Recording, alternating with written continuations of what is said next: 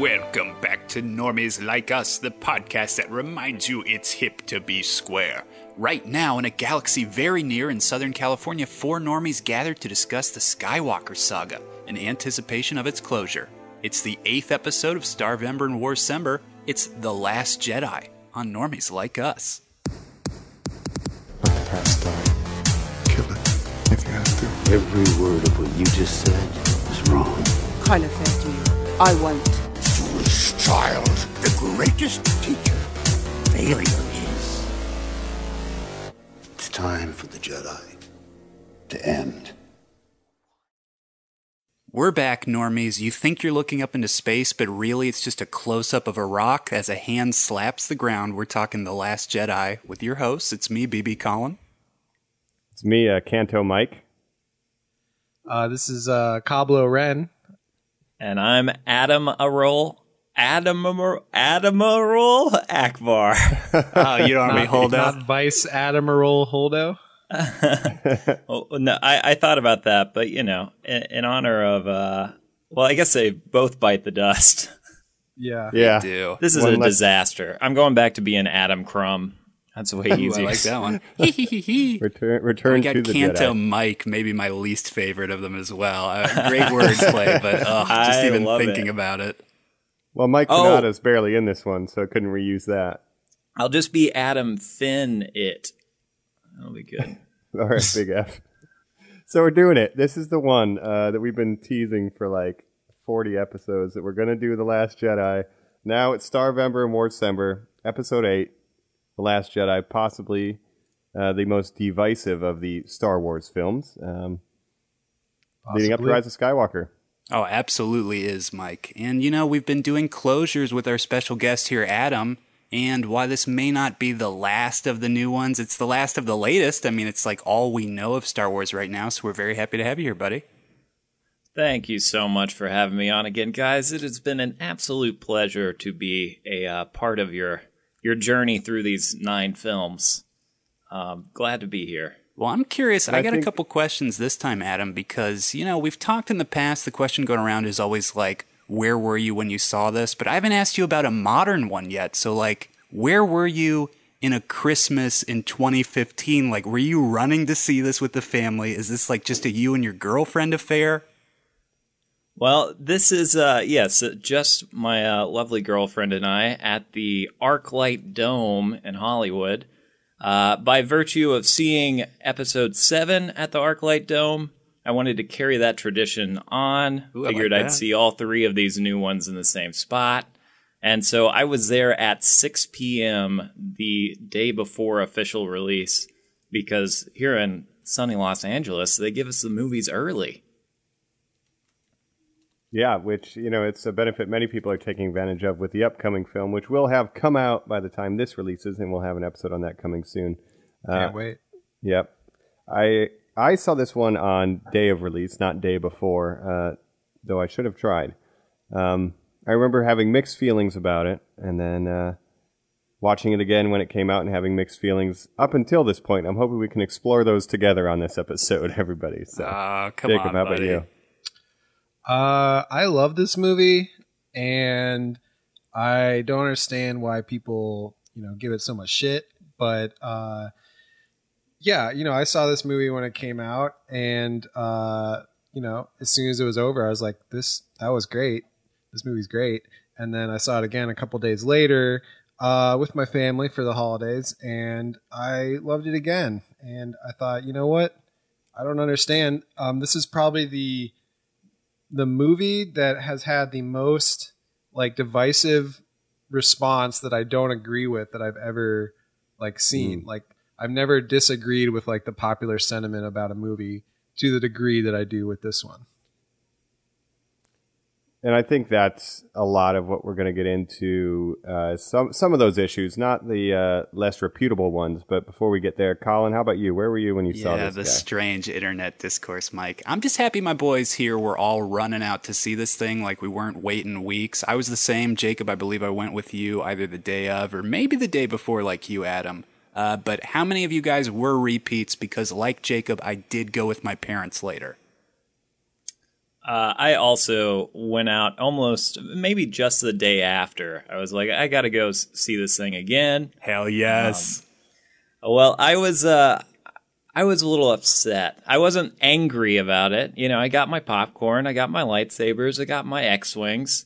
So I wasn't complaining, but I did come out of the movie and everyone was cheering. And I asked my girlfriend, you know, how do you like it? She said, I thought it was great.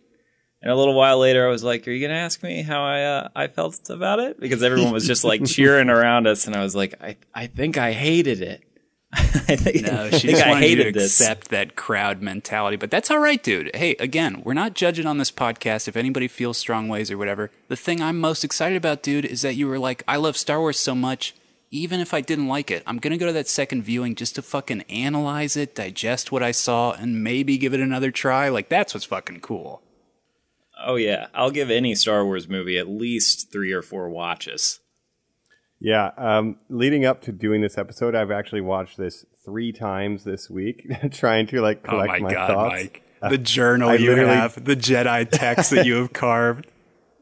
Page turners they are not, but I just finished watching my 3rd viewing right before we hopped on this podcast because it's the one that I'm most conflicted about. And so I'm just trying to kind of come to terms with that. I think it's interesting. To think about kind of how like the discourse about this movie when it first came out, because I saw it opening night as well, and then it seemed like, you know, I checked the internet after I saw it, get first reactions, it seemed kind of like mixed reactions, and then over the course of the next couple of days, it seemed to go a little negative, or at least the loudest fans seemed to do not like it. And then like we were saying, I saw it again a couple days later. With my family. Same thing I'm planning to do with the new one. I already have, purchased tickets for 2 screenings, so I'm ready to see that one twice. But yeah, man, it was a divisive film when it came out. And I think same thing. I got out and I felt like there was parts that I liked and some parts that I was a little upset with, but it wasn't like this is the worst movie. This has ruined Star Wars. How dare they, right? But there was that loud voice, and I don't think even though I think we have some dissension in the group, I don't think it's kind of that toxic voice that we were seeing from the internet, luckily. No, I do not support any of those idiots. As I said, popcorn, Star Wars, what am I going to complain about, man? Right. Yeah. Well, they don't dislike the movie. They dislike a character. You know what I'm saying, Jacob? They dislike a certain lady in general, where they're like, "Ugh, you need to not be in this anymore." Rose Tico. Yeah, that's true. They You're hate right, Mike. everything. I mean, there's a certain contingent. You can look them up. It's called the Fandom Menace. Those are probably the worst Star Wars fans out there. They've actually coalesced into a group that are all about, basically Star Wars has gone to shit ever since Disney bought them. Kathleen Kennedy doesn't know what she's doing. All this stuff that's just like the worst garbage on the internet. And it should be noted, if you've noticed, listeners, Joe is again out on a mission today. He'll be writing or sending in his thoughts via transmission, but he's one to say no one hates Star Wars more than Star Wars fans, and that's what that contingent kind of is. Mike, I heard he's on an island receiving special training from a mentor. I already cut himself off from the pod. Oh, no. We'll have to see. Colin, what's another thing? We always ask about the titles here. So let's go ahead and look at this. This is The Last Jedi. I want to Last ask, Jedi. starting with our guys. Now I'm obsessed with, I'm sorry, you said just to throw to Adam, but just to throw it out there, guys, I always think of what Mike says with the repeat of the word here. So keep that in mind as you say, Jedi, Jedi. Yeah. Adam, what do you think about this? I really tried to avoid many trailers or even thinking about this movie pre-release much at all. So I had neutral feelings going in. I thought it was a better title than The Force Awakens. I remember that one made me it gave me some cringe factor. I thought it was a little cheesy.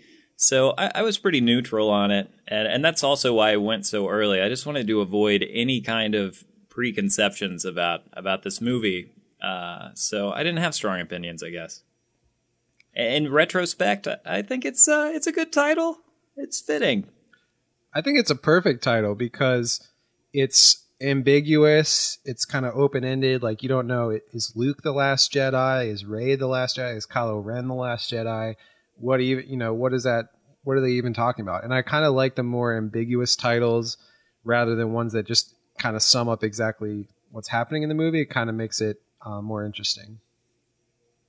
Yeah, and as Colin kind of alluded to, my issue is more with not the grammar of it, but the reuse of the word Jedi, because even including now the 9th film, we know that it's Rise of Skywalker.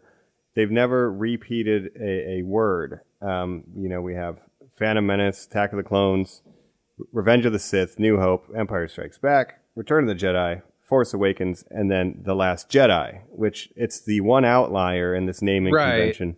It fucks with my DVDs on the shelf, Jacob, and it doesn't look good. But my counter argument to that would be... It ruined Star Wars. My counter argument would be there's not enough proper nouns in the Star Wars universe that they were going to have to duplicate a word at some point. Like, obviously, they're using Skywalker in the new movie, but like, how many other proper nouns associated with Star Wars could they really use that could make an interesting title? You know what I mean? I wish it was called The Last Porgs, but they should have worked Porg in there somewhere, Mike. That's right. The Porg Awakens. Look, Jacob called me out because, like, I'm the guy who liked Attack of the Clones out of our entire group, I'm pretty sure, and it does not get more descriptive than that. My fear, Mike, was that the three-peat in this saga was the. I had to look it up recently. It is not the Rise of the Skywalker. It's just Rise of the Skywalker. So I like The Last Jedi because it's a the, and the next one isn't, I guess. Is it Rise of the Skywalker or the It is Rise of the Skywalker. All right, just Rise.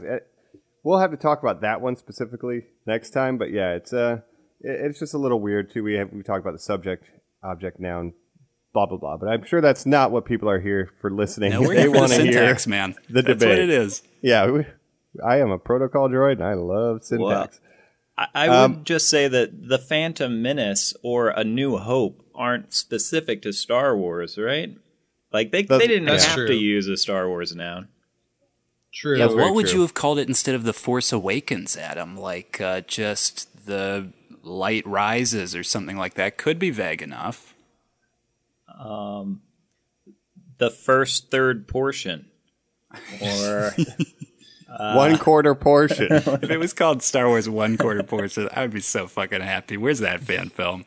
I guess it'll be 1/3 portion. We'll get the other 2 in the next installments.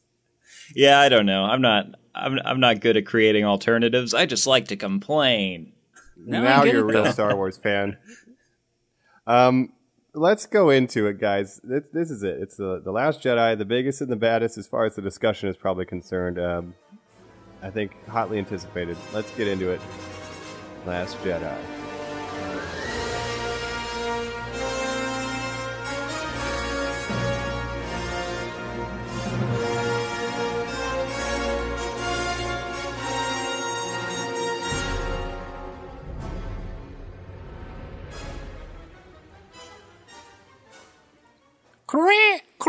Oh, hold on. We got all these little porgs around us. I'm going to pick this one up, put it over here. There we go. All right, much better. We're back, normies. We're talking The Last Jedi. We are on Act 2, gathered around a fire. We're about to tell an epic tale of The Last Jedi. Act 2, thank you. Bless me.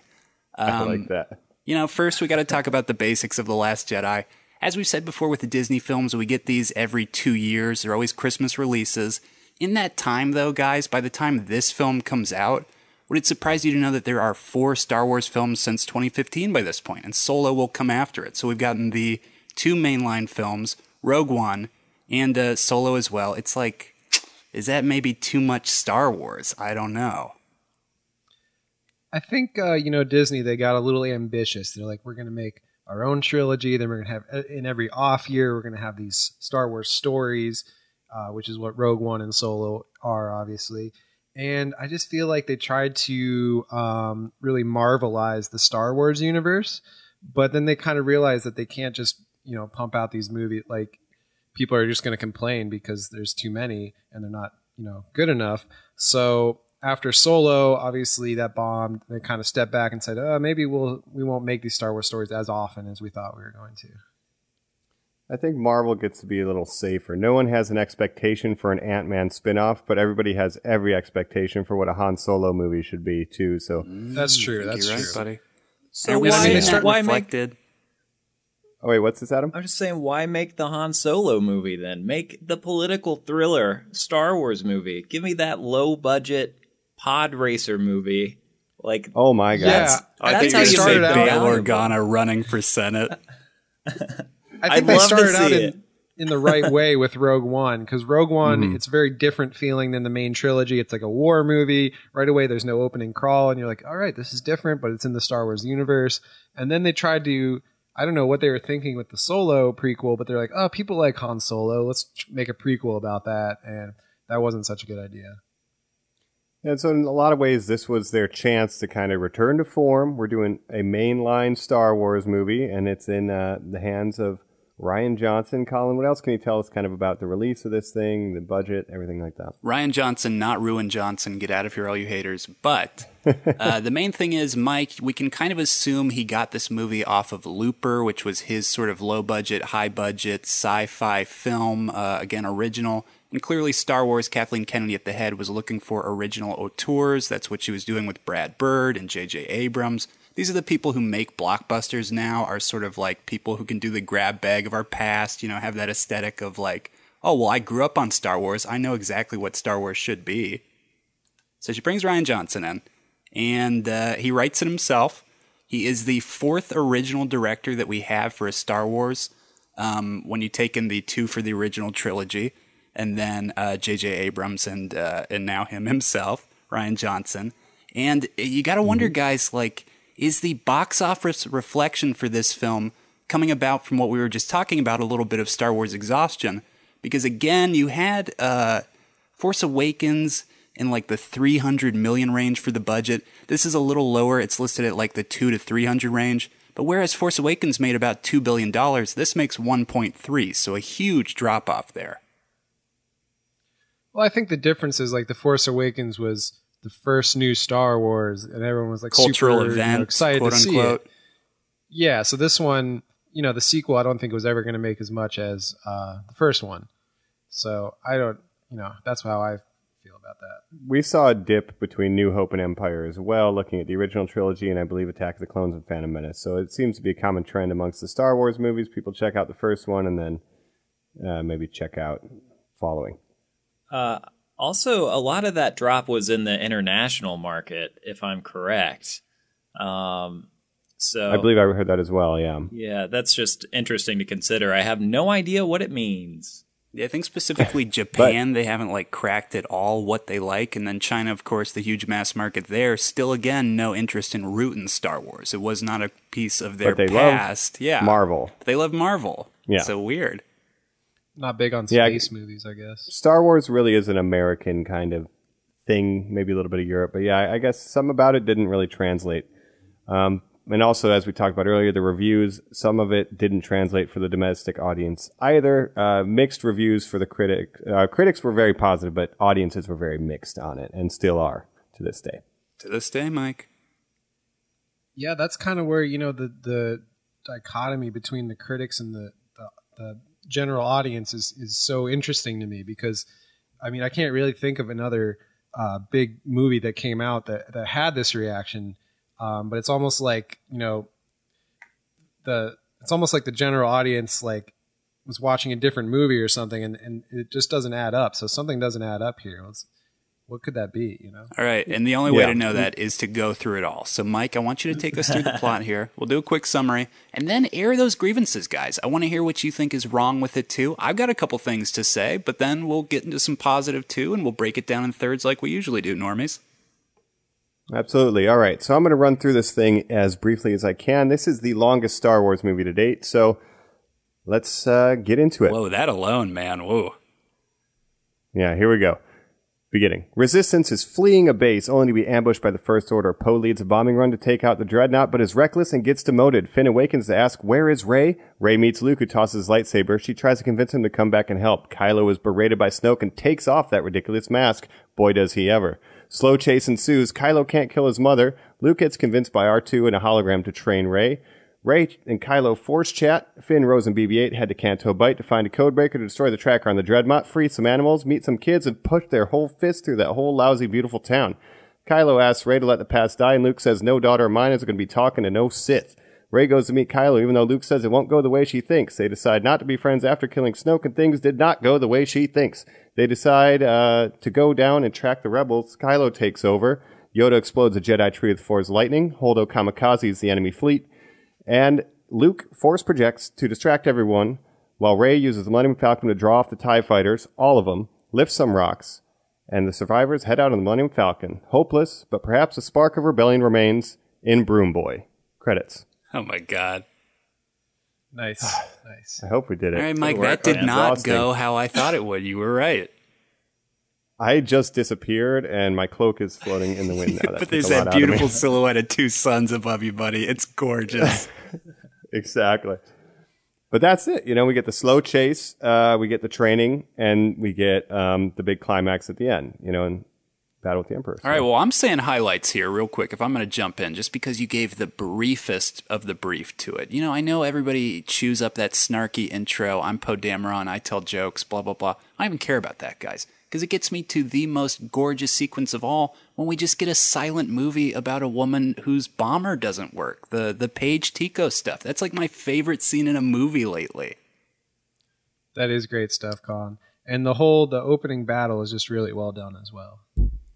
I think we're already becoming divided because Oh no! Is it the bomb thing, Mike? Is it the thing where people talk about how could the bombs drop with gravity? It's like that. I just always like roll That's my eyes. explained at stuff in like that. the it's illustrated an artificial gravity compendium. well. Yeah, All right? they're I don't even need it either. If you magnetized. push a volleyball on the moon, it just floats. Like if you drop a bomb, it just drops. It makes Right, sense. that's true as well. One of my biggest frustrations with this movie is that by disliking it, people assume that I am a rabid, like, weirdo fanboy, which, I mean, in a way, I definitely am. But they think I like it or dislike it for reasons that I do not. With those bombers, it's not the bombs being dropped. It's the general tactics of what are you doing? There are 200 of you left, and you're going to send the slowest ships of all time directly at this dreadnought? Like, no projectile weapons? I was confused by it. Well, they had to. That ship's a fleet killer. No, we're already having flawed tactics here because at one point, you know, Leia says, "All right, call it off, Poe. We got to bring everybody back. It's too dangerous." But it's a fleet killer. But she doesn't contact any of the other pilots to say, "Hey, Poe's gone rogue. Come on back." She just lets it happen, right? So that's already a problem. The other issue is if the First Order just suffered a devastating loss in The Force Awakens, how are they still like in hot pursuit? Like, you know, it's like the They setup. lost a whole to get us through The planet, Force Mike. Awakens. Like it seemed like that was the base of their operations. I'm with you. Yeah, but now they're stronger than ever. The resistance is weaker than ever, even though they had a huge victory. I know the New Republic was destroyed, but again, the world building is what's hurting these films almost more than anything else, in my opinion. So the setup's weird, but it is a scene filled with tension, Colin. I see what you're saying with Paige and trying to get the remote. Like it executes that well. When you're talking tactics, Mike, I absolutely agree with you. The tactics of the film are super bad, and especially when we get into the chase that we'll talk about later. But don't you feel that this is maybe the best film for the space stuff, where it really just sort of outlines what's going on? To me, anyways, where I'm like, oh, that's a dreadnought. They're using this, you know, much superior ship to bomb and destroy these things. They're doing chases of these transports. I understand the distances and the fighters and how things are going, that they would call in bombing support. Like, it just seems like, oh, it's the Navy. Like, it is finally ships. Like, I really finally understand that. It feels like a homage to kind of George Lucas being inspired by World War, like, dogfights. Oh, and the stuff. biggest Yeah, one, exactly. Mike, how about, you get BB-8 basically plugging up the holes of a sinking ship, right? Like, that would be where the water's coming in as he's just jamming his head on the wires. I mean, that's like the biggest homage of all, right? That's also a questionable moment for me. It's really But no, bad. I see what you're saying. 100% agree. But it's like, that's what he's going for, is the kitschy, like, oh, BB-8, there's holes in the ship, you gotta plug them up. And it's like, da-da-da-da-da-da-da-da. Like, it just feels like that it's like scene a too. crazy It's World cute. War I battle. Yeah, and if I was a kid, I would have loved that scene, which, you know, can't take away from that. Adam, anything else on this opening battle? I think the tactics are just weird, and I don't like that Hux gets turned into a joke. It's just a weird shift in drama to me that our main character, our character we're familiar with, is cracking jokes, and then it turns into a very serious drama about someone I have no connection to. Like, the tone shifts. Hold on, but you into, love like, her this space heroic... pendant, Adam. You see that and you're like, oh, totally. I'm absolutely on board with that. I think I was just so confused already. Like, that's... Like, I'm down. I'm more down with it now that my initial, like, what are they doing is gone. Like, they're all just those slow bombers. I was just like, guys, you're all gonna die. And I guess they do. Well, I mean, they're at their wits' end. They've got a limited number of ships. I mean, what else? You know, we don't know all the details of what they're capable of, but it seems like that's kind of their last resort. And you know, I really like the scene with Rose's sister because you don't know who she is right away, but you kind of get invested in her, and she kind of represents the rebels, right? And then you see this pendant, which is obviously foreshadowing for Rose's character. So I think it's a nice little scene. And it sets up that she's been training with Leia because she doesn't suffocate in the vacuum of space, which the bottom of her bomber opens up into. So Very true. We don't know how those ships Where work. are the Mary ray Poppins shielding? tech. People are just like nitpicking like these ships, and it's like no one's ever nitpicked Star Wars as much as this movie, I don't think. But Star Wars has never discussed fuel before, Right. so if we're going to discuss fuel, we need to discuss other things. Well, of course, there's fuel. How else would their ships go? Well, it's a movie that heavily discusses tactics. You know, it really lays out the plan, even when it's very convoluted, and they have to insert but because of what about that? Oh, right. Well, the reason we can't do that is this. You know, like, it gets really heavy into it. Whereas you look at, you know, Return of the Jedi, the space battle, there's just too much going on to even process, you know, the vague tactics of it. It's just kind of people going, wee! Right. Well, it's like we're going to fly through the shield. The shield's up. Oh, fuck. Let's go attack the ships then. Yeah. Well, I think there is like some convoluted tactics in here, but I think it's kind of everything is in serves the purpose of like setting up, you know, the plot and the characters. So I just feel like, you know, some of the criticisms gets bogged down into, you know, like, why did they do this when they could have done something else? And it's like, well, that, you know, that's what they did. So it's just, you got to just go with it.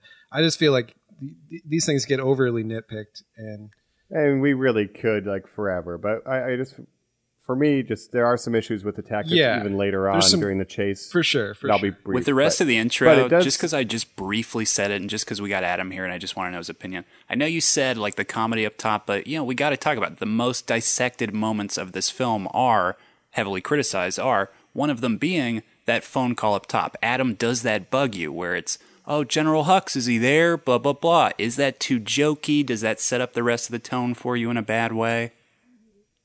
It's a Yo Mama joke. It is a Yo Mama joke. It's a really long setup to a Yo Mama joke is what bothered me. Like, especially rewatching it, like, it stunk on me a little more because I already knew what was going to happen. That it's like, oh man, this is like 30, 40 seconds of setup for this joke. So I'd say most of the comedy that to me feels very modern falls a little bit flat for me. You know, if someone's in trouble and there's a situation that they're dealing with in kind of a carefree way, like, I like that kind of comedy. I like frustrated Han Solo comedy. But boring conversation anyway. Yeah. Well, but again, there's like a reason that he makes that joke, and the reason it takes so long, he's stalling while his, you know, engines or whatever warm up. You can see, like, while he's doing it, there's like a little meter in his Punch it, cockpit, BB-8. and he, you know, punches it. So there is a specific reason he's doing that, like, long setup. So it's not like it's just out of nowhere, right? And you Right. mentioned Han I Solo. guess- The biggest defense, I guess, that I hear is the cell block. You know, in New Hope, we're fine. How are you? Like, is that comedy? I mean, that is, right, Adam? I think, yeah, the difference is just tone. Like, I don't see a Yo Mama joke in space, or later Poe Dameron says the big ass door. Like, it just takes me out That's of a the great universe moment, a little too. bit. The difference between the New Hope scene and this scene is Han Solo is panicking because he's lost control of the situation, Whereas this, Poe is just tooling with him. Yeah. Yeah. But that's Poe one might thing be a that does get cockier nitpicked. guy than Han Solo, guys, especially in this movie. True. A movie. He's always thinking with his cockpit. Right, and again, think about The Force Awakens. His first scene in The Force Awakens, he does the, like, who talks first? You talk, I talk. Like, that's the same kind of humor. It's true. And I like that scene. I do, and I think there's totally a place for the charismatic, like, cocky hero. And this movie does not let him be that. Because it is a film of, and you pointed this out in the notes, Adam, it's a film about learning lessons. I keep thinking about the one, and maybe it's super obvious to people, but what Mike pointed out in the last episode in The Force Awakens, FN 2197, or whatever you call Finn, learning, 87. thank you, learning not to run away. Like, watching that, I was like, damn, Mike, that's like really cool and interesting that he does have like a very clear and visible growth and arc. This movie is about teaching every single character a lesson. And I think that's pretty interesting for a blockbuster movie. Yeah, and I think for Poe, right, like his biggest challenge would be, well, what happens when he's not allowed to hop in an X-Wing and blow something up? He will And fail the movie this does a good entire job of movie, Mike. challenging Yeah, him. he will just keep blowing it and learn to, I've got to be a leader.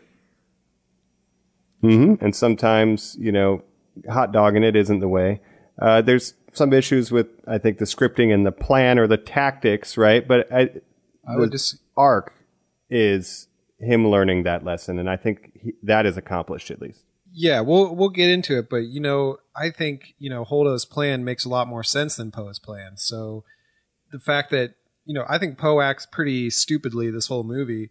Yeah, her plan works out, Jacob.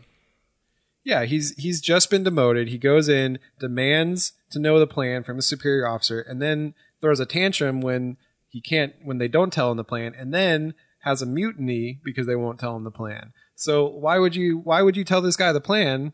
Like, we don't know if there's spies, I guess. I guess for me, what I'm usually looking for in a Star Wars movie, which is its own genre of film at this point, even the spin-offs are following this kind of genre format, is I have the one character that is figuring themselves out that I identify with.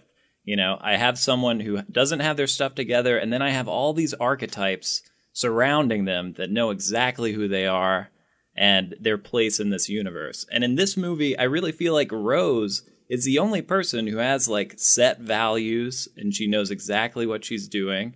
Oh my God, as far as people in folks. the mix of it. Okay, normies, So, I think if that's any of very you astute. think that Adam is a hater, he just said Rose is one of the coolest characters in this movie, so you guys that's can all not what I fucking said. suck Most it. No, that's complete. exactly what you just said, word for word, buddy.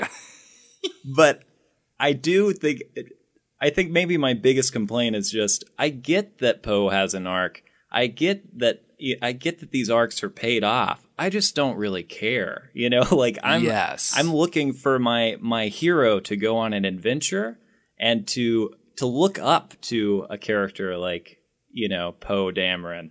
Like to be like, that's the cool guy I could never be.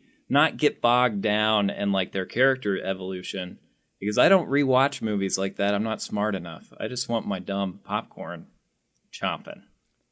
Well, Empire Strikes Back was a character-driven kind of movie. That, Yes. So this is sort of like that in its own way. And there's a lot of parallels to Empire and a little bit for Return of the Jedi in this I'll talk about later. But I do like what you said about Rose because she does have kind of the strongest morals and principles and like... But what would you guys say is she has a her focus. lesson? Because if I could outline the three, what I think, and I'll leave out Mark Hamill for just a minute, but I would say Finn learns, hey, even though I joined an army, that doesn't mean I'm a good guy. I'm still stuck in this situation. I have to learn to actually rise up and meet and realize if this is the cause I want to back. Poe Dameron learns, hey, I'm cocky. I can always get away with it. No, I can't. I actually have to put my faith in other people and actually learn how to be a leader. And Rey, sort of like you just said, Adam, talk about finding her place in the world is like, no, I can find my place in the world. And I'll do it with this old man. Oh, wait, he's not going to help me either. I really can't rely on anybody but myself. I think that... And you don't need to know about your parents and shit. It's like it's about who you are right now. The interesting thing about Finn and Rose, so Finn goes from wanting to run away... Again, which... Kind of bugs me. Right, but that's not Mike. really his arc in the movie. Like, that's only in the first scene, really, where he tries to run away. Rose stops him. Then they go on this crazy plan to, do whatever. And then at the end, he's swung so far the other way that he's ready to sacrifice himself for the rebels. And Rose he's like Poe stops him. Dameron now. Yeah, so he goes. So I would argue that his arc isn't the same as the Force Awakens because only in the beginning he wants to run away. Then he goes so far into I gotta fight the First Order that he's willing to sacrifice himself for everybody Force else Awakens, in the he is tied to a friend. It's so much more about him and Rey, and obviously that iconic line in the beginning, you're totally right, Jacob, and the reason he wants to run. Where's Rey? Oh, she's not here? Okay, well, I'm taking off. And then by the end, Right. he learns, And he doesn't want to no, just I run can away. give up to a cause. Yeah. Yeah, he wants to go to Rey, and then the two of them would run away because he also knows the First Order better than anyone. So he's Hell yeah. constantly scared of the First Order at He was a first. janitor. Yeah. But I like his evolution because then at the end he does, have that sacrificial moment. And then, Rose is like, whoa, you don't have to go that far. Like, you don't have to kill yourself, but, I'm glad you. No. Say the full line. Don't you dare bring it up without saying you pretty sure can't that's the beat first- hate with hate, but with love will whatever. Yeah, that's But, not a great line, but. Is this coming from her, because her sister did sacrifice herself for the greater good to destroy a dreadnought? Right. But Finn Damn, sacrificing Mike. himself is not good? Well, because That's why she I'm doesn't want to confused, lose though. him like she lost Paige. Oh, I didn't And put it's it not together why necessary. she's so hurt at the end that he would go so far. You're absolutely right. I watched this movie 3 times this week. That is a good point. I didn't Your think about fucking that either, favorite but movie, admit I it. think it could have maybe been done a little bit better. Like I think the Rose and Finn stuff is the weakest part of this movie, but I think what they were trying to go for is that maybe Finn didn't need to sacrifice himself because there's other ways, but they didn't do a good job of explaining that his sacrifice was unnecessary. Like they could have fought the First Order anyway or something. It just kind of seems like Rose stops him from taking out the big laser cannon that could have really helped if they took it out. And that, And probably they both could have died in that crash at 300 miles an hour. yeah, that's the thing is she crashes right into him. So, but I think maybe she's going off of Coming what from the Leia, side. what Leia's been teaching throughout the whole movie, which is it's not always the best to lose a bunch of lives. Like the ends don't always justify the means. And maybe she's going off that as well. I was glad when she saved him because I just thought he was going to smash into it and die and accomplish nothing. I was like, what are you doing, man? That's not going to That's help. possible too. Yeah. And I didn't really want Finn to go out. I don't have a huge affinity for Finn, but would have been a sad ending. As much as I like, and we'll get there in a little bit, Kylo and Rey in this, I really liked Finn and Rey's dynamic in The Force Awakens, and it was a little bit of a bummer for him just to be tag team and like hanging out with Rose the whole movie. At the end, they do reunite, and it's like a sweet moment. So I do like that they finally. It's the whole movie. They're never in the same room. So my favorite chemistry in The Force Awakens was between Poe and Finn. I was like, oh man, true. The Force Awakens, they're going to be off There's a on their couple of own ships. adventure. yeah, Yeah. Which, I thought that was something that I missed in The Force Awakens was continuation of that. And I was looking forward to their buddy cop movie. Hey, so sorry to bring it up Yeah. every time, guys. Did you guys watch the deleted scenes on this one?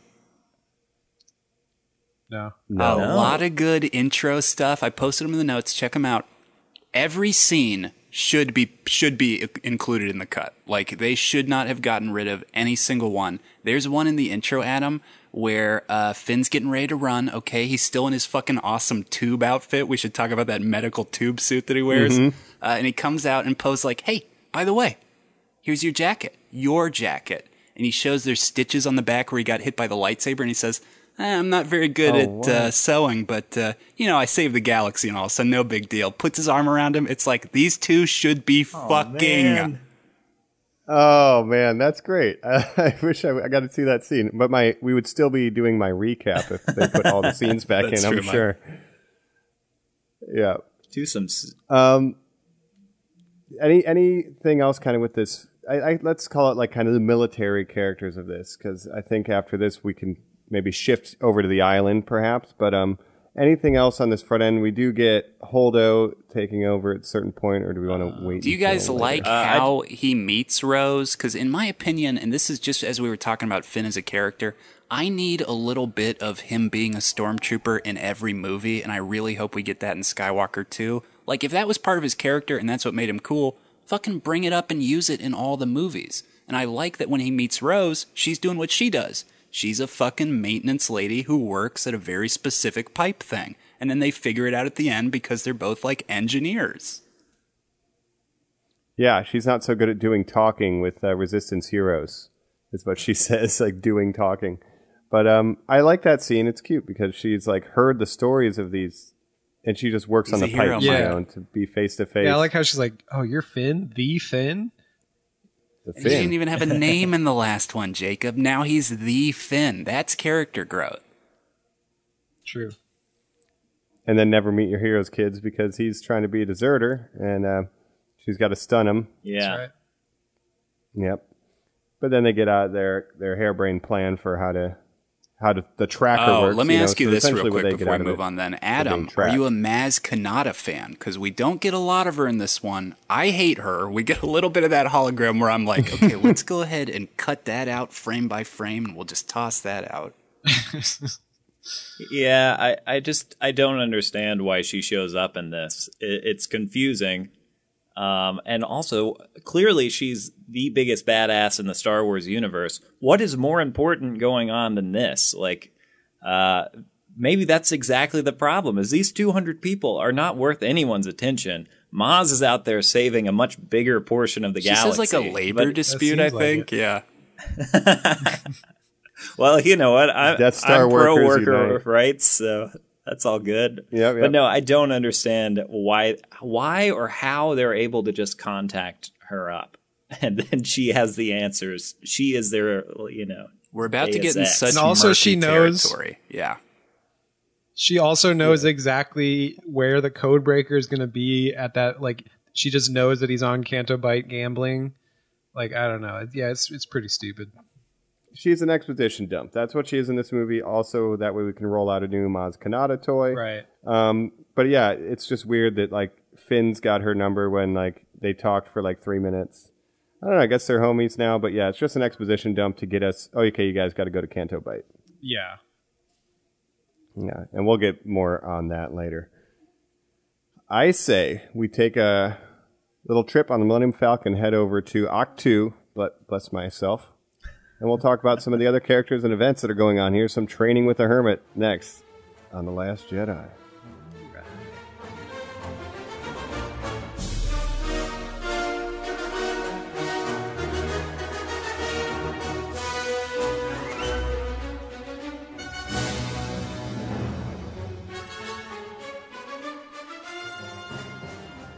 All right, we're back, normies. We just jumped out of hyperspace, but I gotta say, it seems like they might have light speed tracking on us now, especially if you're catching up to us. So we're gonna take a stop here. We're gonna hit Octu.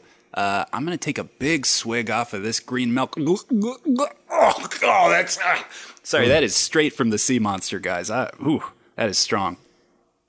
Delicious. Go away.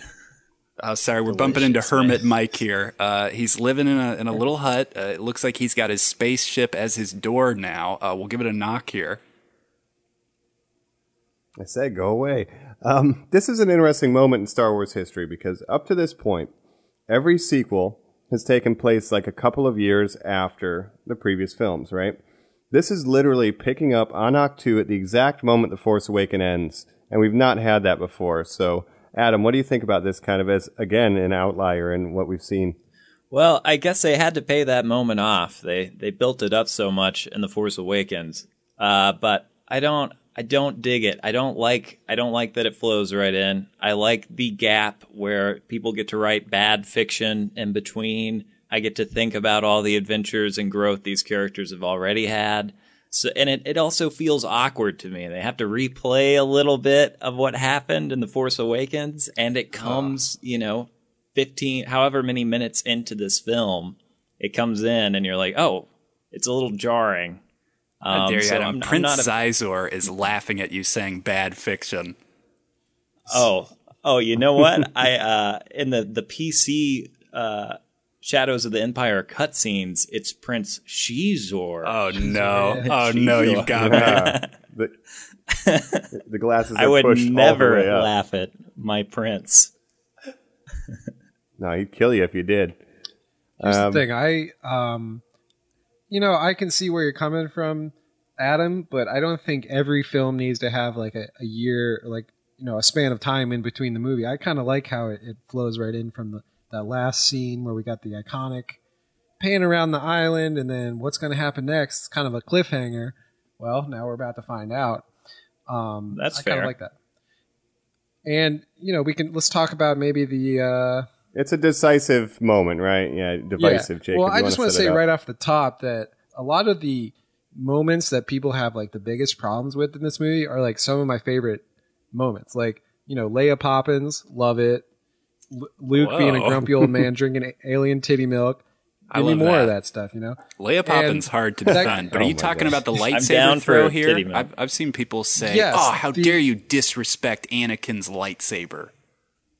No, because that's the whole I was- point, is that Luke's opinion of the Jedi and of everything that's transpired over the last, several decades, like that's how he feels about the Jedi at that point. It's not just a scene that should be played for laughs. It's actually a serious moment that kind of gives you an idea of where Luke's psyche is at. I was trying to lead us, from getting back to Act 2 to that moment. Y'all subverted my expectations, so thank you. Ryan would be proud. It's a little... I got laughs in my theater when he did Oh, that. yeah. And I was like... Well, that's the thing, is that I don't know if I love think that. people laughed at it, but I don't think it's meant to be played for laughs. I think actually it's a little it's shocking, but it's supposed to be shocking because it's like it's not what you're expecting Luke to do. You think Luke's this wise old Jedi, but really he's still full of insecurities and doubts, and he's closed himself off from the Force. So of course that's where I'm going to get into a dad's mix of lightsaber this Mark Hamill stuff with you, Jacob, where I just think, and I love it all, but I do think a lot of it is for laughs because he's so in touch of his instrument now, since he was a voice artist for so long, that you get a lot of like later the like, Jakku, yeah, that is nowhere. Where he's like, where I'm like, like you're so funny, Mark Hamill. Like even his physicality in throwing the lightsaber over and walking past him, I'm like, all right, he's got it.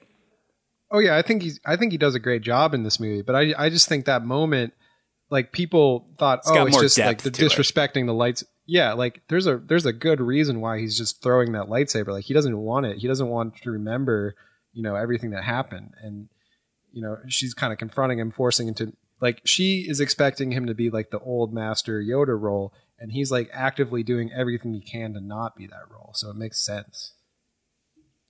I'm of the camp that was really upset with the throwing of the lightsaber in first couple of viewings. I didn't like, the green titty milk. I didn't like Luke being kind of how he was. But after watching all these back to back to back for the show, I feel like it's fun to watch it and read it as if he's doing the Yoda thing where he's just testing her patience and just being this weird guy. I mean, it grew on me eventually, and I'm starting to really enjoy these scenes. Adam, how did you feel on first viewing versus current viewing? When that moment happened, him throwing the lightsaber, I was just so elated to finally see Mark Hamill on screen as Luke Skywalker. I'm a Mark Hamill fan, and I definitely wasn't expecting it, but I laughed, but it was like a good laugh, and I was like, take me wherever. I just want to see more of him on screen, please. Let it unfold. However, I'm happy to see him, and I love all the Luke on the island stuff in general. I like bad puppets and titty milk. I like grizzly Mark Hamill. I was most afraid. My biggest fear going into this movie is that he was going to look bad, that his performance was going to look bad in this film. Because it can happen to the best actors in the world, and maybe if you haven't done a giant film as a main character in many years, like that's hard to pull off. That's a lot of stress. So for the most part, I enjoyed watching him on the island. But truly, the hermit stuff doesn't bug you like the characterization either, Adam? It doesn't exactly fulfill my wildest dreams, but it made sense to me. Sometimes the jokes undercutting it bother me a little bit in the training sequences. Like the thing where he does the leaf on the hand. And Oh, when that's he's adorable, like, though. Jack, who is in the No, middle I- of nowhere. Oh, I love can that. feel it. I can That's feel it, funny to Master. me. And he's like, oh, come on. But hold on. You just hit the nail on the cracks. head, Adam, because I want to hear from you and Mike. I'm not kidding. About this fantasy of what Luke Skywalker could have been. We've talked about all these films. Let's talk about, this proposed future. If you think about it, I was watching it with this lens this time, guys. Luke Skywalker was entering his most stoic the last time we saw him, Return of the Jedi. He was basically not Luke Skywalker anymore. Luke Skywalker is a fun guy who wants to go on adventures. Return of the Jedi is about, no, put the past behind you. I'm a serious Jedi now. He could have continued down that path. He probably did. But what we see in The Last Jedi is that crazy, young, weird energy as a guy who's like, fuck Jedis. It's so weird to me. That's why I like it. But what about you guys? Mike, where would you want him to go? As a kid, you just want to see Luke Skywalker doing more Luke Skywalker badass adventures. But, watching these again and again, as I said, it's like Luke is the cool Jedi guy, but that's not the only thing he is. He is, never present. He's always worried about the future. I want to go to Tashi Station to pick up powder converters. If there's a star farthest from the center of the galaxy, it's like he can be pessimistic and he can have a propensity to give up. Like you want the impossible, he says to Yoda in Empire. So I guess him giving into that darker side of himself when he failed Kylo makes sense to me now. I just had to watch 7 movies in a row to understand. Adam, do you have any thoughts on that? I get exactly 3 seconds of everything I ever wanted from him in this movie. And it's in Kylo's vision when he's telling Rey of how Luke, betrayed me and he was going to kill me. When you see him standing with his lightsaber and he's got like the Palpatine skin drip going on, that to me would have subverted my expectations to see the Luke that has turned over and gone full dark side, or maybe has at least been that extreme of dark in the past, and that's why he's shut down. That's the Luke I want to see. That would have been more really of. cool, too. I would have loved, hey, Mara Jade evil will never Luke. get her, buddy. So I'm with you. Oh, man. I think Luke's portrayal in this, I think it's perfect. It's perfect because the whole thing with what he went through, turning Darth Vader back to the good side, so he knows that no one's ever really gone, but he's forgotten over the years. So Rey has to come and remind him. Rey is the Luke to his Yoda, right? But old grumpy old Luke, I think, is great. And it really fits into the character of what happens with old Jedi when they fail and they go into exile. We see it with Obi-Wan. We see it with Yoda. It's the same thing. He knows that he's just repeating the past mistakes of the Jedi Council, so he goes into exile, right? Do you think he would have been a good teacher, Jacob, growing up, teaching other Jedi, a good teacher to Ben Solo, thinking about all the other movies that you saw with him? I think he would have been, he tried. I mean, I just think, with some people like Anakin and like now Kylo Ren, there's just that darkness that's in them and it's hard to stop. And, Luke knew that the mistakes that the Jedi made with Anakin, so he tried to learn from that, but then, he sees the darkness in Kylo and then he hesitates for that split second and thereby creating Kylo in a sort of self-fulfilling prophecy. And I just think, what this movie does with the idea of the Jedi and the Sith and the balance in the Force, I just think it's really good stuff. Yeah, and as we reach the climax of the film, I agree. A lot of the redefining the boundaries of what the Force is, I enjoy a lot in this. And I think we can all agree Mark and Hamill, he's a big part of that. old man Mark Hamill, does a great job. I'm not scared like Adam was. Obviously, going into it, I was, but he looks good in this. We can talk about that. He got his looks like body the down. old He looks great. Jedi. Yeah, and I think the one thing that we can all agree is that all three of the main three from the old movies, they do great jobs both in this and The Force Awakens. And I think that's one thing we can all be happy about is that they all came back, played the heck out of their roles, and just really helped make these new movies what they are. Yeah, and early upon release, Mark Hamill was not self-centering with his thoughts about the film and the direction they were taking Luke. He didn't really agree with a lot of the decisions. I guess he since walked some of those back, but regardless of what he thought, he was a full-on professional, and he acted the shit out of this movie, regardless of what his personal feelings were. So I give him full credit, man. Yeah. Great performance for Luke Skywalker. Again, I think he may have had a different idea of what old Luke would have been like, and so it was kind of shocking probably for him to read the script. But I think once he kind of came to terms with what this movie is and what his character was going to be, then he accepted it, and he did a great job. We can say, though, as a guy who's about to turn 70, he was never going to be the physical star in this. There was never going to be 7 duels with him at the lightsaber, dancing around, jumping over Kylo. And if they had, it would have looked like the Yoda fight, guys. It would have looked like insane CGI. Yeah, I think it's a good thing. I mean, you have Christopher Lee and like these old men fighting in the prequels. It just looks ridiculous. He would have been a Count Dooku too. You're totally right. Yeah. They wheeled a Dracula puppet out in front of him. And anything else we want to mention about Luke right now before we move on to Rey for this sequence? I got a big one, and I just want to know your guys' opinion on it. And then I want to do an Alien watch, because we got to get that from Jacob here quick. But I want to do... Oh, we know what it is. No, it's the Porgs. My Jar Jar, I'm going to go ahead and spoil it for this episode. I'll bring it up again later, is the weird transition that we have to do early on, because JJ showed Luke in those ceremonial Jedi robes on the island, and then immediately when Rey gets there, he's like, no, I don't wear these clothes. I wear this dirty, filthy, disgusting outfit. And then the second she leaves, he's like, no, let me put my ceremonial robes back on. It's like, what are you embarrassed of, old man? Just be a Jedi. That is true.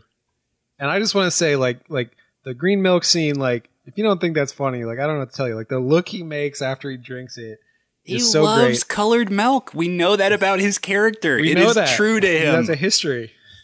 And like Mike was saying, he's kind of doing the Yoda thing. Like, when Yoda first meets Luke, he's like this weird creature. He's going through his food and everything. And Luke, I'll take you to Yoda eventually. Yeah, just hold on. He doesn't know what a droid is. Yoda knows what droids are.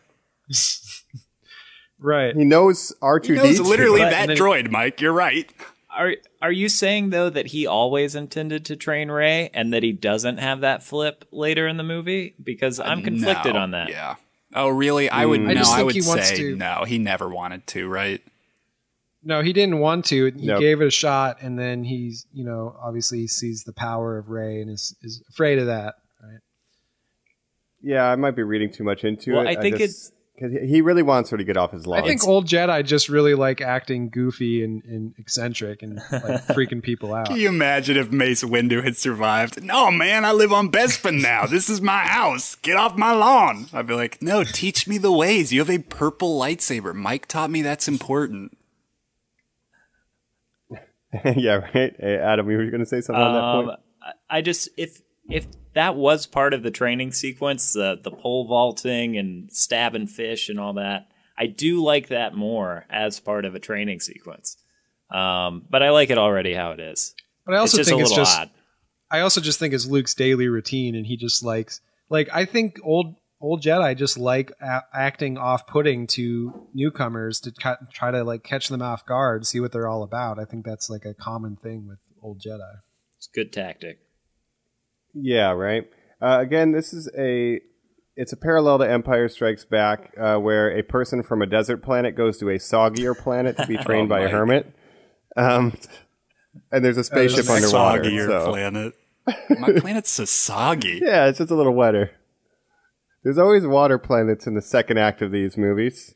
Because you get Camino, and Dagobah, and then Ahch-To. A planet with some white substance like poetry, on the they ground. rhyme. Right. Yeah. Let's talk about Rey then, right? She gets here just wanting him to come back to the Resistance. And he's like, who are you? The Resistance sent me. Well, why would they send you? What are you doing here? And then he's like, no, what are you doing here? Where are you from? And I need somebody to tell me my place in all this. The biggest takeaway I want to present to all you guys is exactly what you guys were just talking about. Literally why does Luke take up training her? Is it because of this? Is it because of that? Guys, the answer is it's because of Rey. She is so eloquent in how she presents herself. Kylo failed you. I will not fail you. You're scared of this. Don't be scared of that. She has so much self-assurance, even though we know inside and literally through the movie that she's like, oh my God, I'm just filled with turmoil. I have no place in the world. Will anybody love me? Well, there is a scene where, when he's still denying her training, where he goes on the Millennium Falcon, R2-D2 boots up and also plays back the message of Princess Leia. And he's like, oh, that was supposedly, a cheap trick. Mike, J.J. Abrams has said that R2 says, what are you doing on this? Oh, I'm sorry, not J.J. Abrams. Ryan Johnson said, what are you doing on this fucking island? And that's why Luke says, hey, sacred island. Yeah, watch your language. Yeah, which I like that scene. That was like the most like Return of the Jedi, like Luke. You know, like him and R2 was like, oh yeah, that's. And then there's the scene where Chewbacca comes in and he's like, wait, where's Han? Right when they arrive. That's peak performance Hamill there, and maybe that's some of Mark Hamill's like, I wish I was doing the movie I wanted to do coming agreed. out. I want more of that. I really buy that. Yeah, but I think so. Luke's reluctance to train Rey, I think he's walking a very fine line because he knows she needs a teacher, and he doesn't want her to fall into the dark side like Kylo Ren did. So he knows that she needs some kind of guidance, but he doesn't want to be the one to do it because he's made the mistakes before, but he doesn't really have another choice. So he's like, okay, I'll try to train you. Then he gets, scared of her power and stuff. So it's a very fine line that he's trying to walk.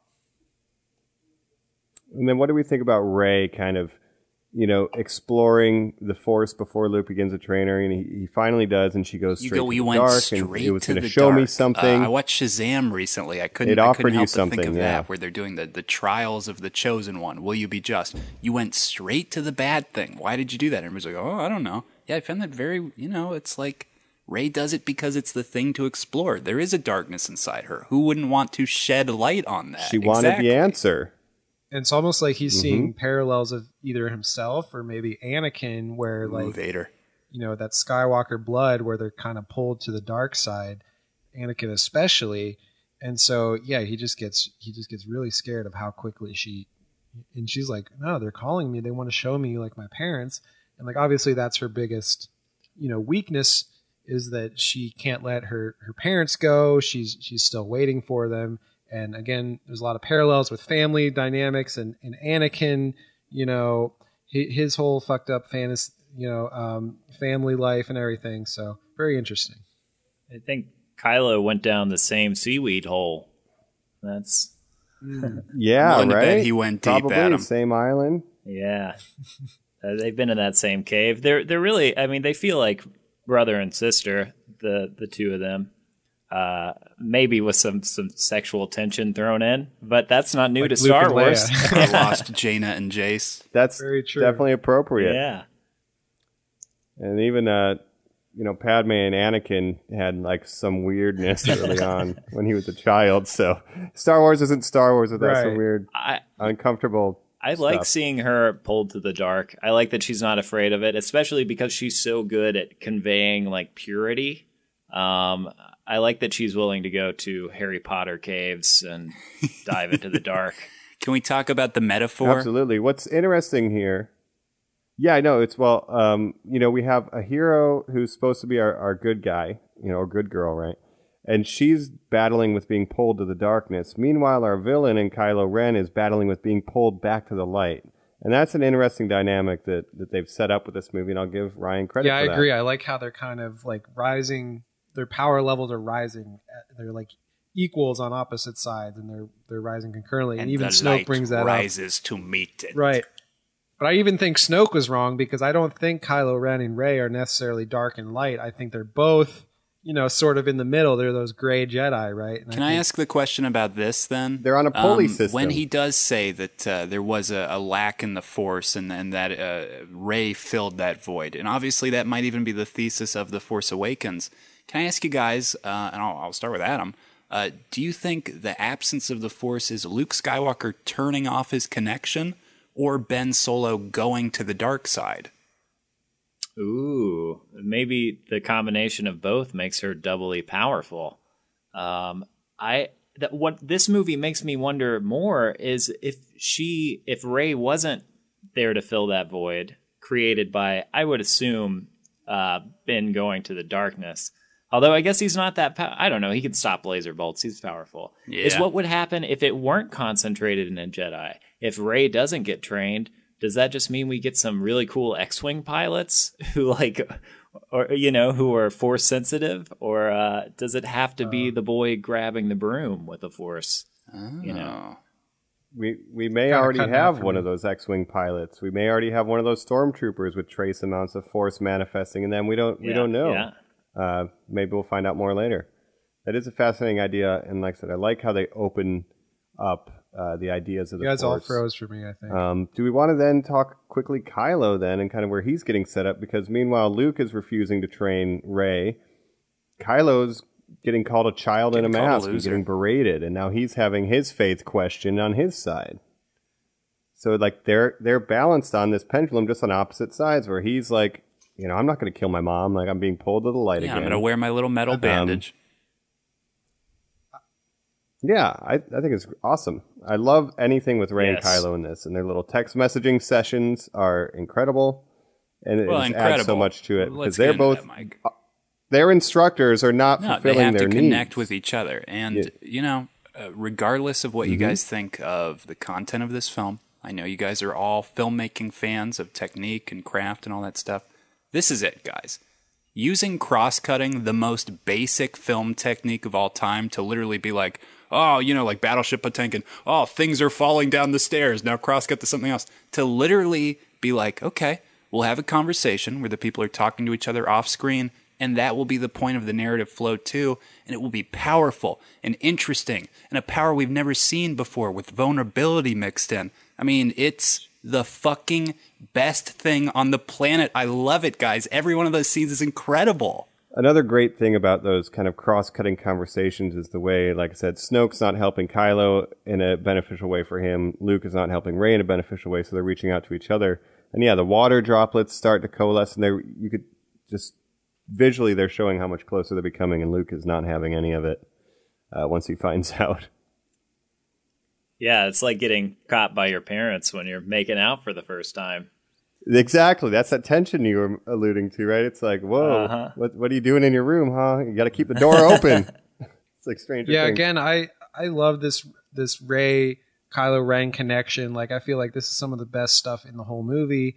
And like that scene where Luke walks in on him and then Rey starts fighting him with a stick, and then she kind of escalates. She force grabs a lightsaber and almost hits him. Like that's such a great scene and so well acted between them too. Like I love all that stuff. Even when she fires the blaster at him, like Rey shot first, right, and shoots the hole in the Bastard! Right. the building. Yeah, man, he killed Han Solo.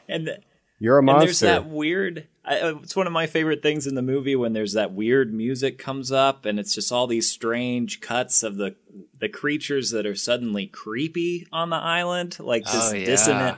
Like I really like that. I love all the Kylo Rey crosscut stuff. It's yeah, great. that stuff's so good and so well acted, and like there's such a chemistry between Such those a two. chemistry. I know that characters. like shipping is a bad thing, and that like Reylo, blah blah blah blah blah.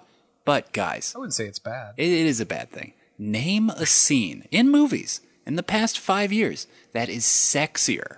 I apologize, guys. I have to bring this up. Than Rey in that little cabin, sitting defeated. She's just listing out her problems. Again, she's soaking wet. Adam Driver next to her, he's only vulnerable. Like, he's just listening to her. And then they finally put out their hands to touch. I mean, that's all it is. But it is fucking palpable. You could I love it. And Yeah.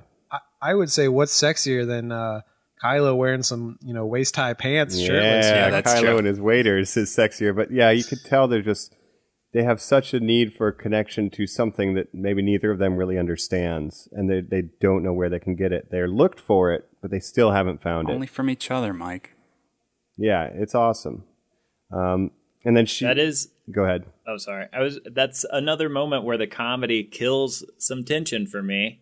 As you know, I don't like people finding excuses to have people shirtless in films. I think that's weird too. But if you're gonna have that scene, I don't need this one off-tone moment of Rey going, "Well, why don't you put like what did she say? Put a think she cowl says on? You have a tunic. cowl or Cowl. something you can Yeah, do you cowl. have a That just said a tunic. stupid Jedi robe? But like it's so Don't you have a specific bra? to like we get it. Yeah, To bad like, guys, right? You're a bad guy, Cape. But I wonder if Kylo wanted her to see him shirtless or something. Like he's like, No, doing they that can't on purpose. control when it is. That's on the fanfic, dog.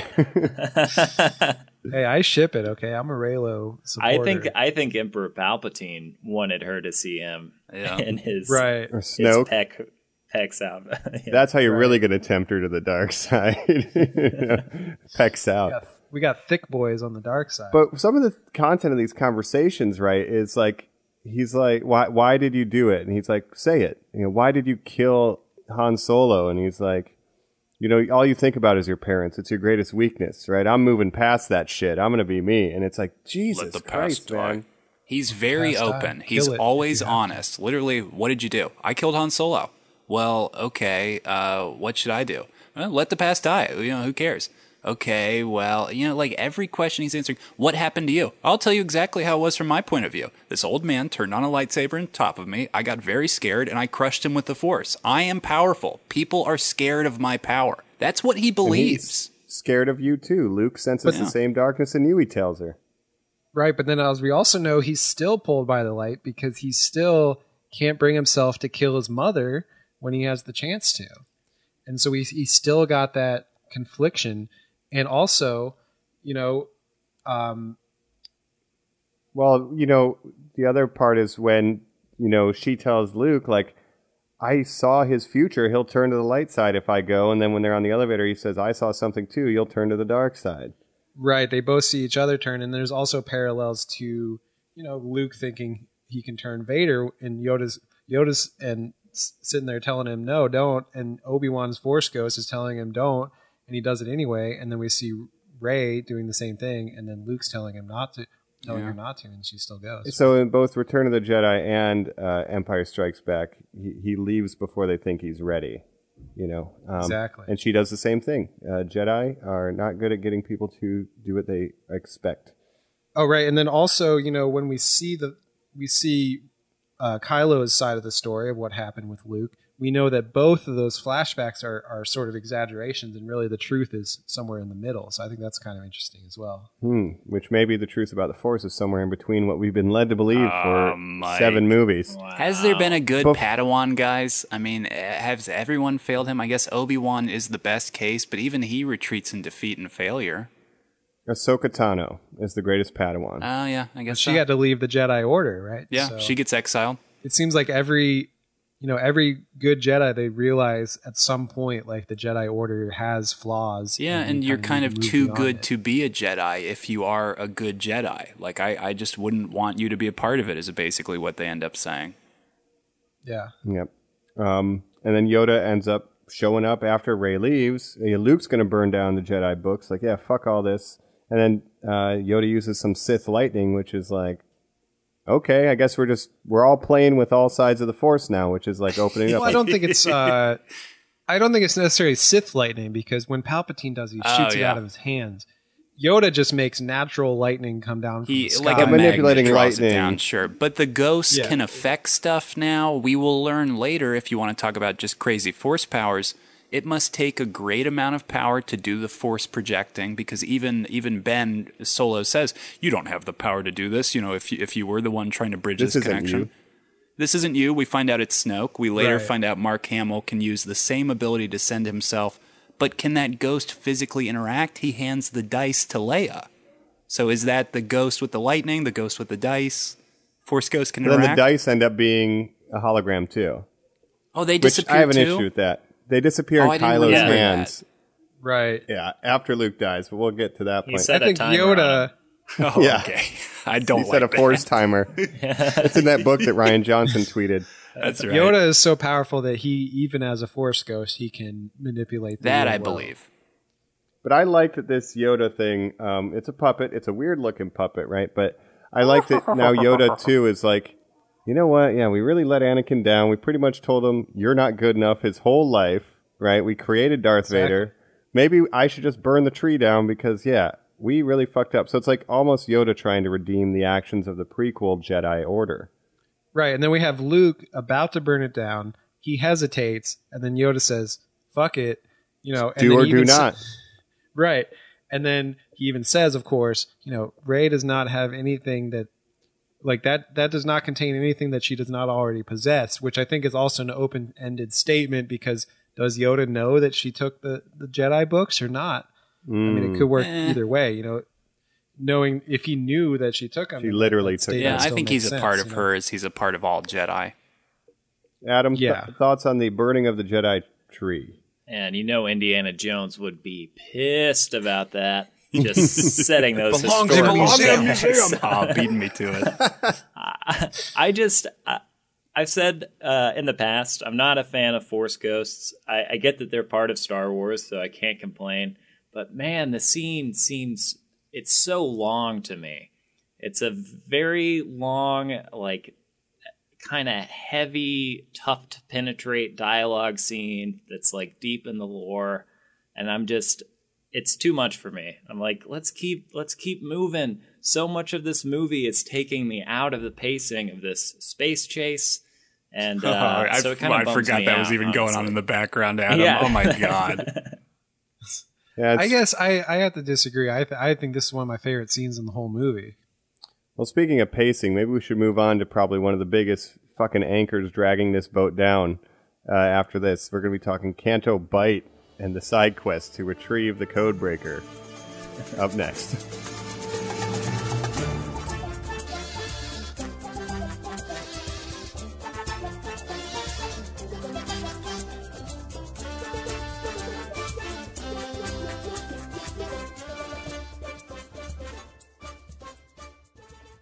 We're back, normies. Get ready to Canto bite our asses because we are hitting the casino. This is the worst place in the world, a hive of scum and villainy. Oh, no, that's not right. But it is full of bad people because they're rich. We're hitting Canto bite, guys. So, we were just talking Mark Hamill. A little fact here. Did you guys know the alien who jams the coins in BB-8 is voiced by Mark Hamill? He got to do a little alien. He was like, yeah, Ryan, I want to do some voice work. Obviously, that's what I do now. Can you toss me an alien? Little Pretty cool. monocle guy. Yeah. I didn't know that. I didn't like any. Ooh, Jacob. Alien Watch, does he make it? I mean, I was considering him, but I don't know if he's my favorite. You know, should I give it? Hit now? us, please, right now. It's Justin Theroux as the Master Codebreaker. You love him and his mustache. Little monocle guy. You know, he's got to be an honorable mention. But you know what? It's not going to be an alien this time for me. It's going to be a droid. I'm talking about evil BB-8. Oh, BB okay. hate? Ooh, interesting. Interesting that you would BB hate, lean which I will now- from the now on call evilest little droid. Okay. I think I really like parking snitch alien. Oh, Mike, another cameo. So Ryan Johnson obviously got his big break from Brick. That was his earliest film starring Joseph Gordon-Levitt. Joseph Gordon-Levitt has done a voice or a performance in every one of his films. That is Joseph Gordon-Levitt. Well, I told him not to park there. Again, why would They just that ran to the guy? casino. Why would that guy have like a Texan cowboy accent? Who knows? But it's great, Mike. Yeah, that was great. We have British. So I guess Canto Bight is a great scene, great sequence, and the Yeah, best there's some that good Star alien Wars design. has to All right, well, we offer. talked about it. Great. Bye, normies. Oh, no, See we're you still guys here. next week. I Well, think there is some good alien designs in this. Do you like I the also horses? Weird. I do like the horse. The giant dog horse things. I like them. Not my Yeah, favorite. it's Star Wars has never dealt with issues like capitalism or war profiteering, like things that affect our lives. Like Star Wars: A New Hope was, King Arthur in space, right? It were larger than life kind of Good mythos versus evil. and archetypes, right? But now we're getting into like socioeconomic issues, which feels like, is that Star Wars? It is now. But I love that shit. Like, you it know, has like to one of- evolve. yeah, like I think like as much as I like the original series, it's a little simplistic. You know, you got the good guys, you got the bad guys, blah blah blah. I like that this kind of takes a more, nuanced approach where it's like, we got these war profiteers, and then later, with Benicio del Toro, we see like, oh, they're selling to the bad guys and the good. So I love that stuff, and like to me, it is Star Wars because like in the prequels, you got people talking about taxation routes and stuff. So like. If that's in Star got Wars, a why little can't weird, this be in too. Star Wars? That's true. Adam, what's your first kind of impressions of Canto Bight? I mean, for me, it is just an excuse to teach me more moral lessons, or just to even put them out there. I don't feel like I learn anything from it, and it hurts my suspension of disbelief because I do like my Star Wars dumb and simple. Like, I like it as pure escapism, unless it's like, sure, give me the side story where this is the full focus of a film movie about the military-industrial complex. I'm down. But inside of this, I'm just like, wait, what are we doing? We're playing with Star Wars and this huge, like, ridiculous, set piece. It just feels clumsy to me. And it's essentially a fetch quest to just retrieve the code breaker and then come back to the main mission. Right. Well, here's the other thing I would say about it to defend Canto Bight for a second. The thing is, like, almost every Star Wars movie has some, like, dumb bullshit that's, like, in there just for the kids. And, like, this is, like, very obviously for kids. And I think, it didn't bore me. Like, it held my attention. I don't think it's the worst, like, silly nonsense that we've had in a Star Wars movie. So I just have to defend it. I think if you're a kid going to see this movie, I would be very entertained. And it's got a good message too. Like, war profiteering is bad. Like, yeah, fuck the rich. Like, that's a good lesson to teach kids. So I'm very for it. Oh yeah, it is. Well, here's the thing. When you tear up rich people's shit, right? Who has to clean it up? Those fucking kids. So you just put 16 weeks of labor for those kids on them. Horse dogs are getting recaptured, too. There's no way they are just flying over. And then that big red guy's going to yell at him and beat him. Herpes Animal face? abuse is bad. That's another good lesson. He's going to brand them with the Rebel emblem ring. Probably. They're going to learn to hate it and join the First Order. Here's something I honestly love that stuff with the kids. And You do. the kid with the Force at the end, like, I love that shit. Like, It's a so perfect good. ending, guys. He doesn't know how to sweep. No. He doesn't even. He's not very good at it, but he's good at the It Force. is Disney. I do not want the Sorcerer's Apprentice in my Star Wars. I can totally agree with everything you're saying, Jacob. I think that's valid, and we're just on different sides. The thing that does bother me, though, the thing that bothers me the most, and I feel like hurts the movie, is how are they off on this separate adventure? They're so separate from the death of their rebellion. They fly away, they go have this adventure, have enough time to have tea and talk about how rough it is, on this planet. Why not? Why aren't you just shipping people on and off of the rebellion ships? That's all I could think about. And that gets to the technological issues where they're like, okay, we'll call Maz Kanata so we can make phone calls. Okay, Rose and Finn can take off in their own spaceship. We're still doing our thing. Okay, they can have an entire adventure on a planet that must take hours. Their ship gets impounded. They meet somebody else. Oh, you're not the right guy? He's the right guy? Okay, yeah, come with us. Oh, let's take a stop at a First Order ship. Okay, now we'll run back to our ship. I'm with you, man. That's a lot of, like time is so wonky in the Star Wars universe already. Again, no time to play I just space you gotta chess. accept it. I agree, but again, I think we're just getting bogged down too much in the specifics of, all the ships and stuff. And I understand, like, if that's a big selling point for you, but for me, I don't really care about any of that. I just like, the overall themes, what the characters are going through. Like, to me, the plot is just a way for characters to get to, point A to point B. And I don't want to get necessarily so bogged down in the specifics of time and stuff. Like, I understand there might be some plot holes, but to me, it still works anyways.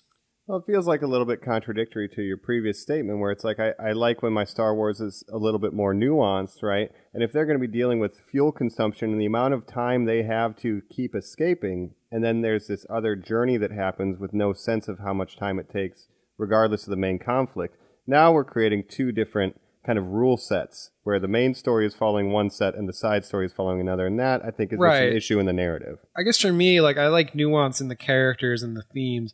I'm not so much caring about the is this realistic? Details. Yeah, it's like, I understand, like, it might not be realistic, like the time difference might not make sense, but I'm willing to forgive that and, like, look past it. And can you go ahead and assume things like the Octu stuff with Rey, is that all occurring while Finn is in his coma? Like, have we not even reached up to current time at that point? Yeah, that's the other thing is I don't think that's necessarily that the film is just in chronological order. Like, I think, It can't be. Yeah. Like, I think a lot of that truly, Octu stuff it probably cannot happened be, yeah. Because how did they get to that new base and are now evacuating it? Meanwhile, Rey has just been holding her arm out for 6 months, right? Well, and Rey, literally, we see the sun up and go down. Like, she's experiencing days and nights. You know, it cannot be like, okay, but let's run to the Canto Bight stable. We've only got, 4 more days to get this done. It's like, no, that cruiser is running out of steam in an hour, ... Which is interesting, though, because Kylo is on a set timeline. Because he is there dealing, or is he not? Is he not on the first but with the shooting attack? with the mom, Adam, that's a very interesting question. Getting yelled at by Snoke, trying to blow up his mom, kind of just getting yelled at and getting quote-unquote cucked again. If you think about it... Hux was there, yeah. He was there. Adam Driver's performance in this is very interesting because I would have given him the Best Supporting Oscar this year because I do think his performance as Kylo Ren is that great, but he's not active. He's not the star of this. He's not the driving force. He is supporting Rey's story. But he, it's a little bit, I think it's both their story because he has that line of thing, I've given you everything I have. Like, he's so dejected, right? I don't know. Mike, I would call Rey and Finn the leads of this film in particular. I think Poe is more of a lead than Finn. Ooh. But that's probably because I don't think that this plot point matters. Because at the end of the day, they fail, end up back on their ship, and we're right back to where we started. Right, which I think is the whole point of the... Failure, the best teacher is. I do want to point out this is another parallel to Empire Strikes Back, where our side characters go on an adventure to a more affluent planet, where they meet a scoundrel who offers to help yet sells them out to the enemy. Mike. And that scoundrel becomes lovable. So do you guys like Don't Join, portrayed by Benicio del Toro, probably doing the closest to his usual suspects performance, with the mumbling and the weird stuttering that he does? Like him. Do you like it, I Jay? do like DJ. I like Benicio del Toro in this a lot. Like, I don't necessarily think all the Canto Bight, like the whole plan, like whatever, but his character performance is great. And his whole, don't join ideology actually makes a lot of sense because he points out that these same war profiteers are selling X-Wings to the rebels or whatever. So yeah, I like him. And it also subverts our expectations because he's like, if you want to say he's the Lando of this movie, it subverts your expectations because he doesn't end up redeeming himself as a good guy. He just betrays them and then fucks off. And I like that too. It's a novel way to do it. Maybe. I do like the character. I liked him when I was watching it. It's a little bit cheesy to me that, I told you not to trust anybody, didn't I? That character shows up in Solo.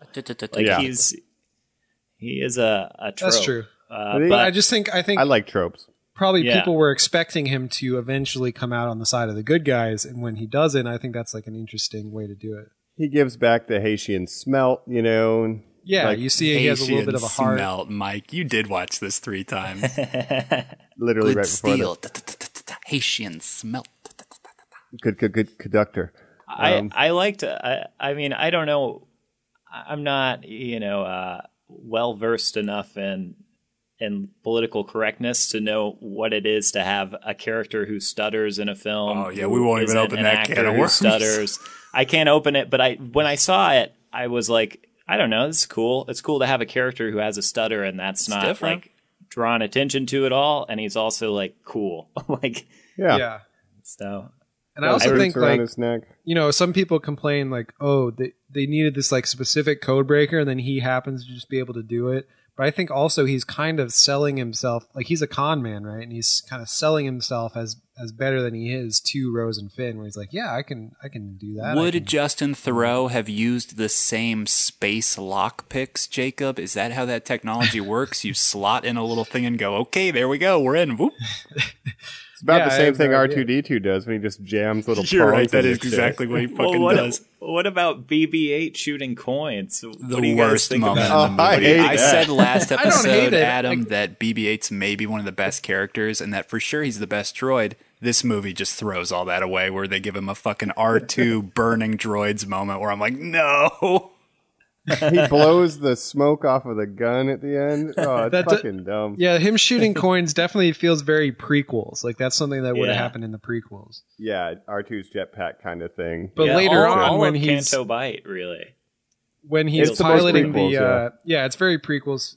But when the BB-8 is later on piloting the ATST, I didn't have a problem with that because that's something believable where he's a robot, he can control it using his robot controls, right? I hate that too, though. It's just Why, though? He's saving the day. He's coming in. That's prequel level R2D2.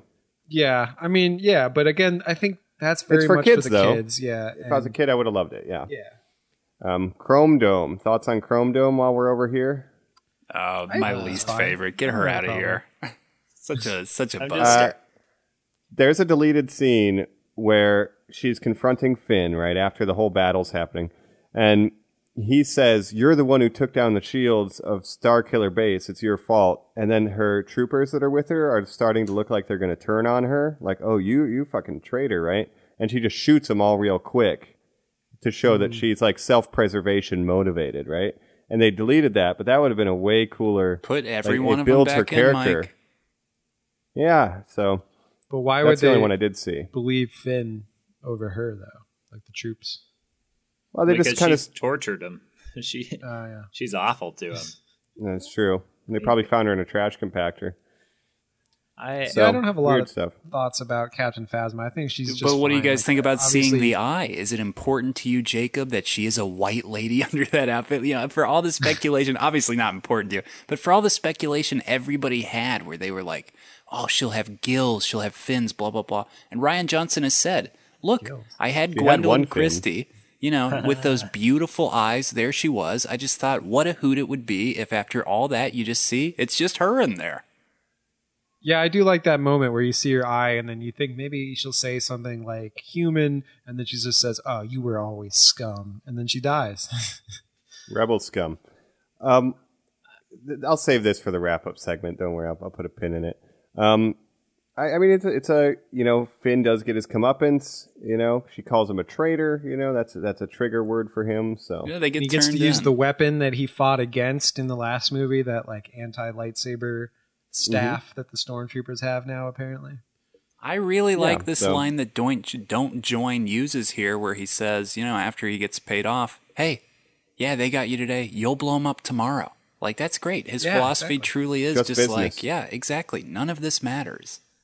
It is Indiana Jones and the Last Crusade, like, to a T. It's that like, don't worry, kid, like, here's a hat. Here's my You'll be hat. cool.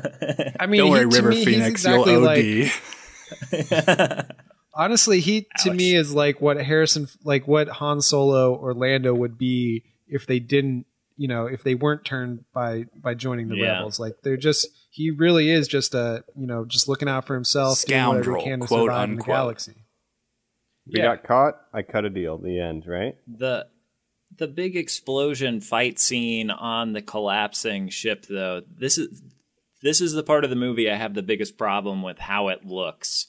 Like, it is such a CG multi-million Lot of green dollar screen. mess of wires and explosions, and I don't believe it. Like, I don't feel like they're standing on solid ground at any point, especially when BB-8 comes trotting over in the upgraded chicken walker. Which is another prequel kind of feeling thing, right? It is a little Yeah. bit, but he's a droid, so it's believable that he can control machinery. Not the controls, just the way it looks visually. It is very busy in CG. It's almost transformery in a way, maybe. Yeah, it's There's not the just a best part, lot of right? depth of field. There's a lot of shots of Finn where you're just like from him, like, you know, a medium shot from the chest up where he's just like looking past and you just see a lot of like the open space behind him, wreckage, fire in the foreground where I'm like, but all of that is fake. Everything engaging and surrounding him in the frame is just fake. But, you know, ignoring kind of this technique stuff, what does this mean for his character? And this is the moment where I hate using rebel scum because, well, what the fuck's the resistance then? Why don't we pick one or the other people? Resistance but scum. He's the one who calls himself rebel scum. So he is officially now on team resistance, where before he was Right. just like, I'm on team, where is Rey? So he finally joins the cause in that moment. So Exactly. he does kind of get an arc fulfilling, you know, statement there. Yeah.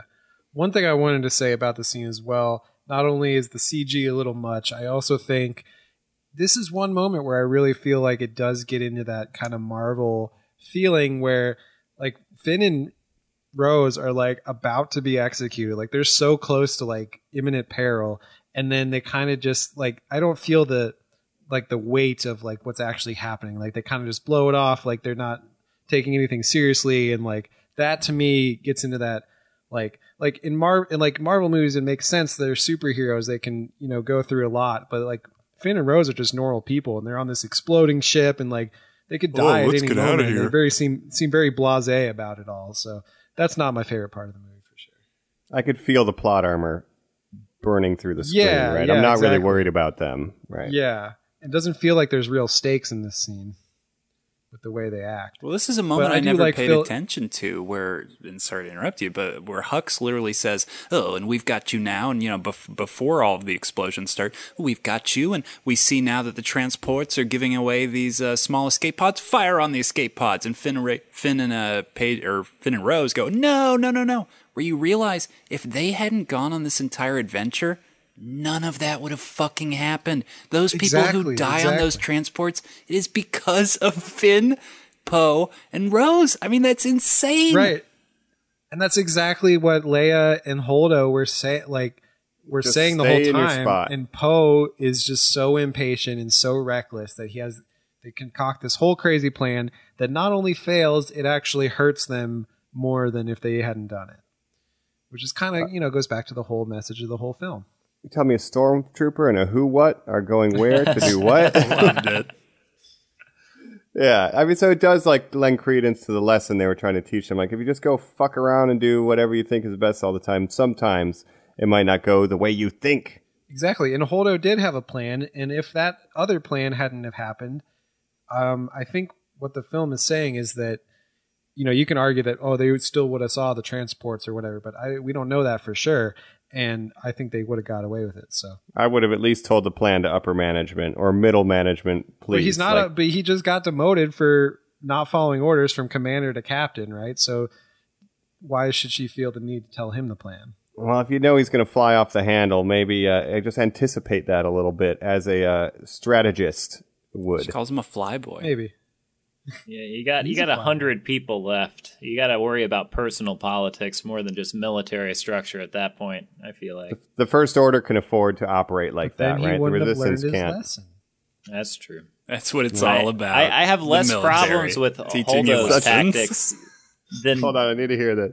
It's the First Order's tactics that bother me the most. Like, man, Kylo was so cool in that TIE fighter. Just take down the whole resistance in that TIE fighter, man.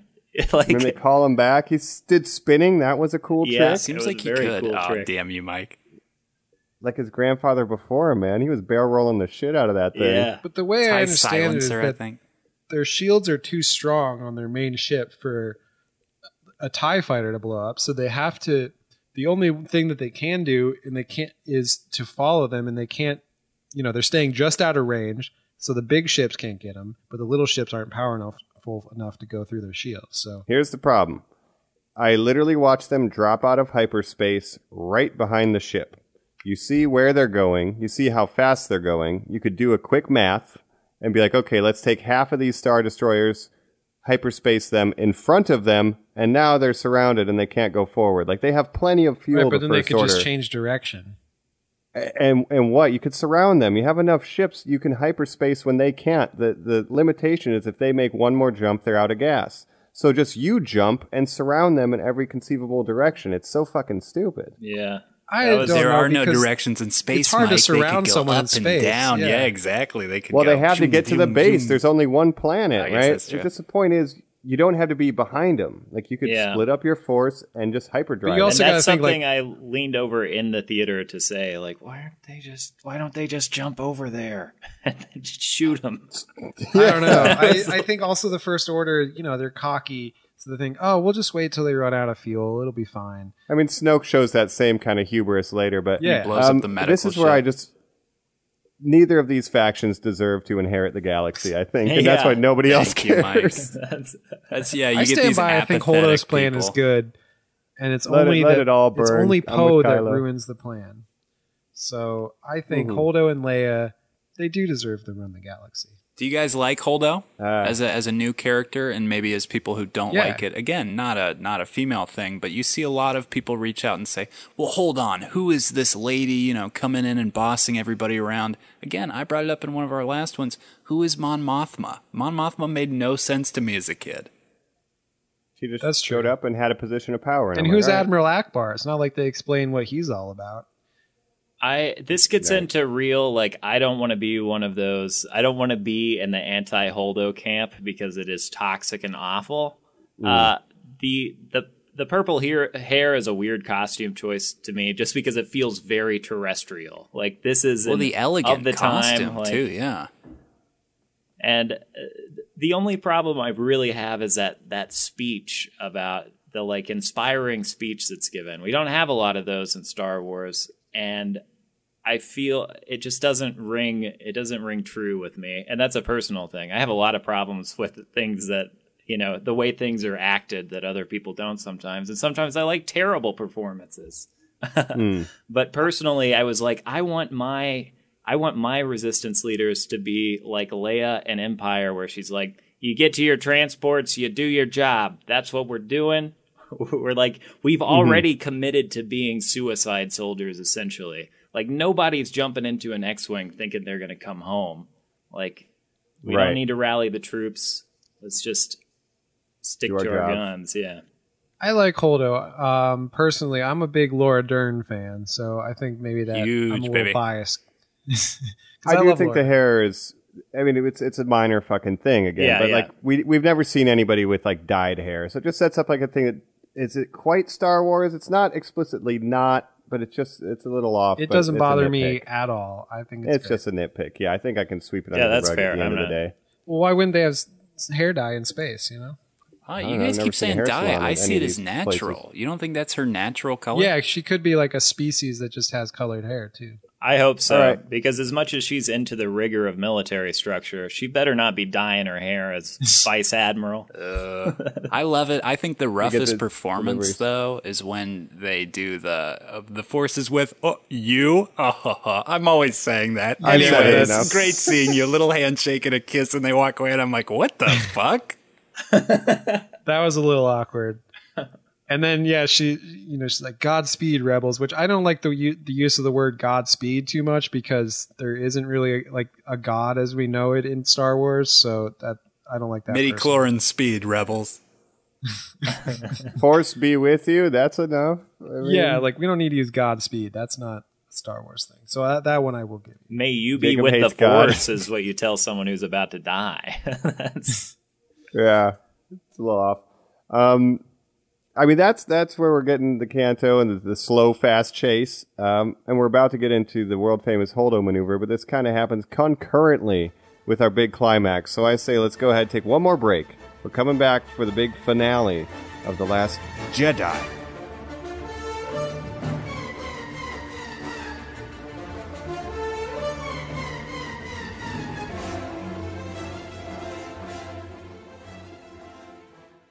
We're back. We're wrapping up The Last Jedi here, talking the last section. We're talking Rey abandoning the Ahch-To area and going up, saying, no, I can turn him. Your greatest failure, Luke, is that you lost sight that there is still light in Ben Solo. I will go prove that.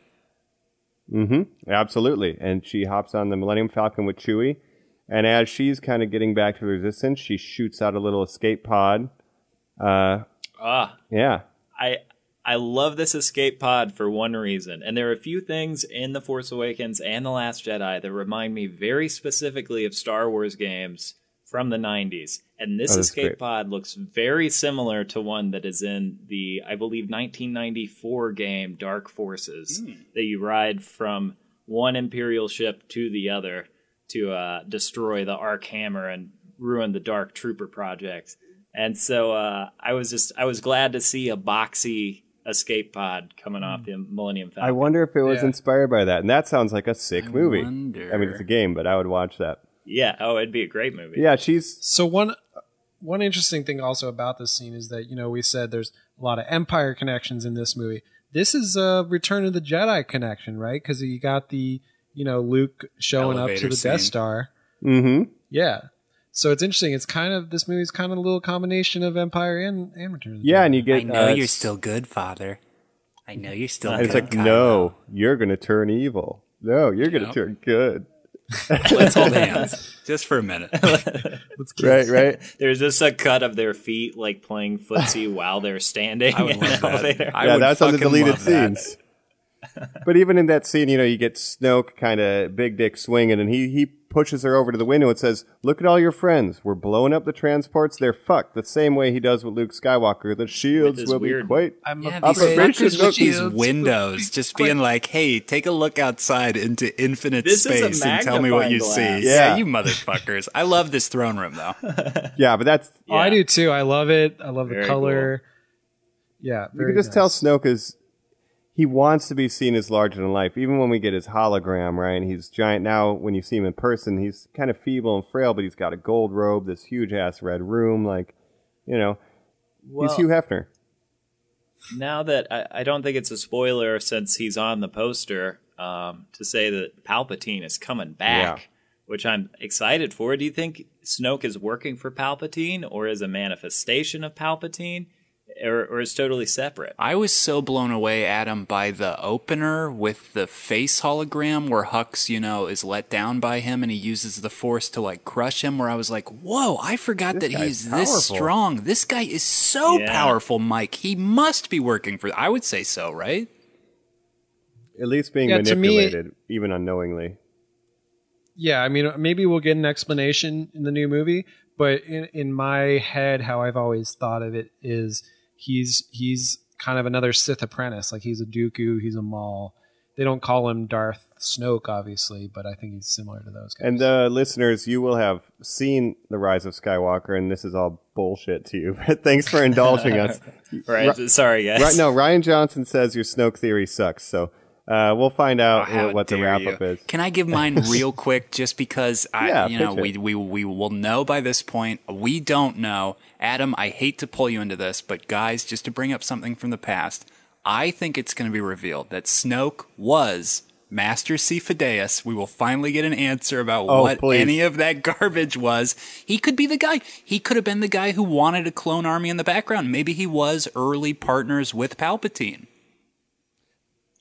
I'd love anything to tie into the prequels. There's a lot Give of it, stuff that I think we can kind of throw at the wall during the wrap up because I have. And then you guys let us know, listeners, if we were way on or way off base. yeah, That sounds fun. Yeah, let's. the only Snoke theory that I liked prior was that Snoke is Mace Windu. No, I like that he was that old lady that was in the library of the fucking Jedi How Temple. dare you? And Mace Windu, that he becomes like a white, twisted weirdo who's evil. Why would you have ever thought that, Internet? Because when he gets electrocuted by Palpatine, maybe it fucks up his face. When you die, you messes turn with his pale. skin. Maybe. Yeah, and somehow that made him turn to the dark side, and then we get He likes gold, like his lightsaber hilt. I love his costume, by the Yeah. way. I love the gold costume. It makes him look less CG to have this fabric like on. yeah, and of course we have the great Andy Serkis playing him, probably the best actor that plays only CG or primarily only CG characters. The best lip actor of all time. He put Oh, put yeah, where do you mocap guys on put the map Snoke versus Caesar the ape? or King Kong. I put Gollum Or ahead King of Kong. everybody. Yeah, you're No, right. Kong Or is Lumpy king. from King Kong. I think Gollum is like the best. We'll have to. You're the Harry CG Potter guy. character Go ever, back but and yeah. listen, folks. But regardless of what we thought about who the fuck Snoke was, they just said to hell with it. And we get the whole speech of Snoke says, "Give me everything," kind of paralleling Kylo Ren saying, "I've given you everything I have." And then he gives his whole. He sees his true enemy, and he serves her up for Kylo Ren to kill. But you know what? They said, "Fuck Snoke, chop him." What do you think of this, right. Adam? When the reveal happens that Kylo double-crossed Snoke, pulls the lightsaber through him, he falls in half. I was all for it. I thought the lead up's a little clumsy. Like maybe cut out 5 seconds of the and now the lightsaber is turning 10 degrees toward He's Or the flipping left. the switch. His thumb is moving closer to the button. But I really didn't have any. I didn't care about the theories about who Snoke was. He didn't impress me much.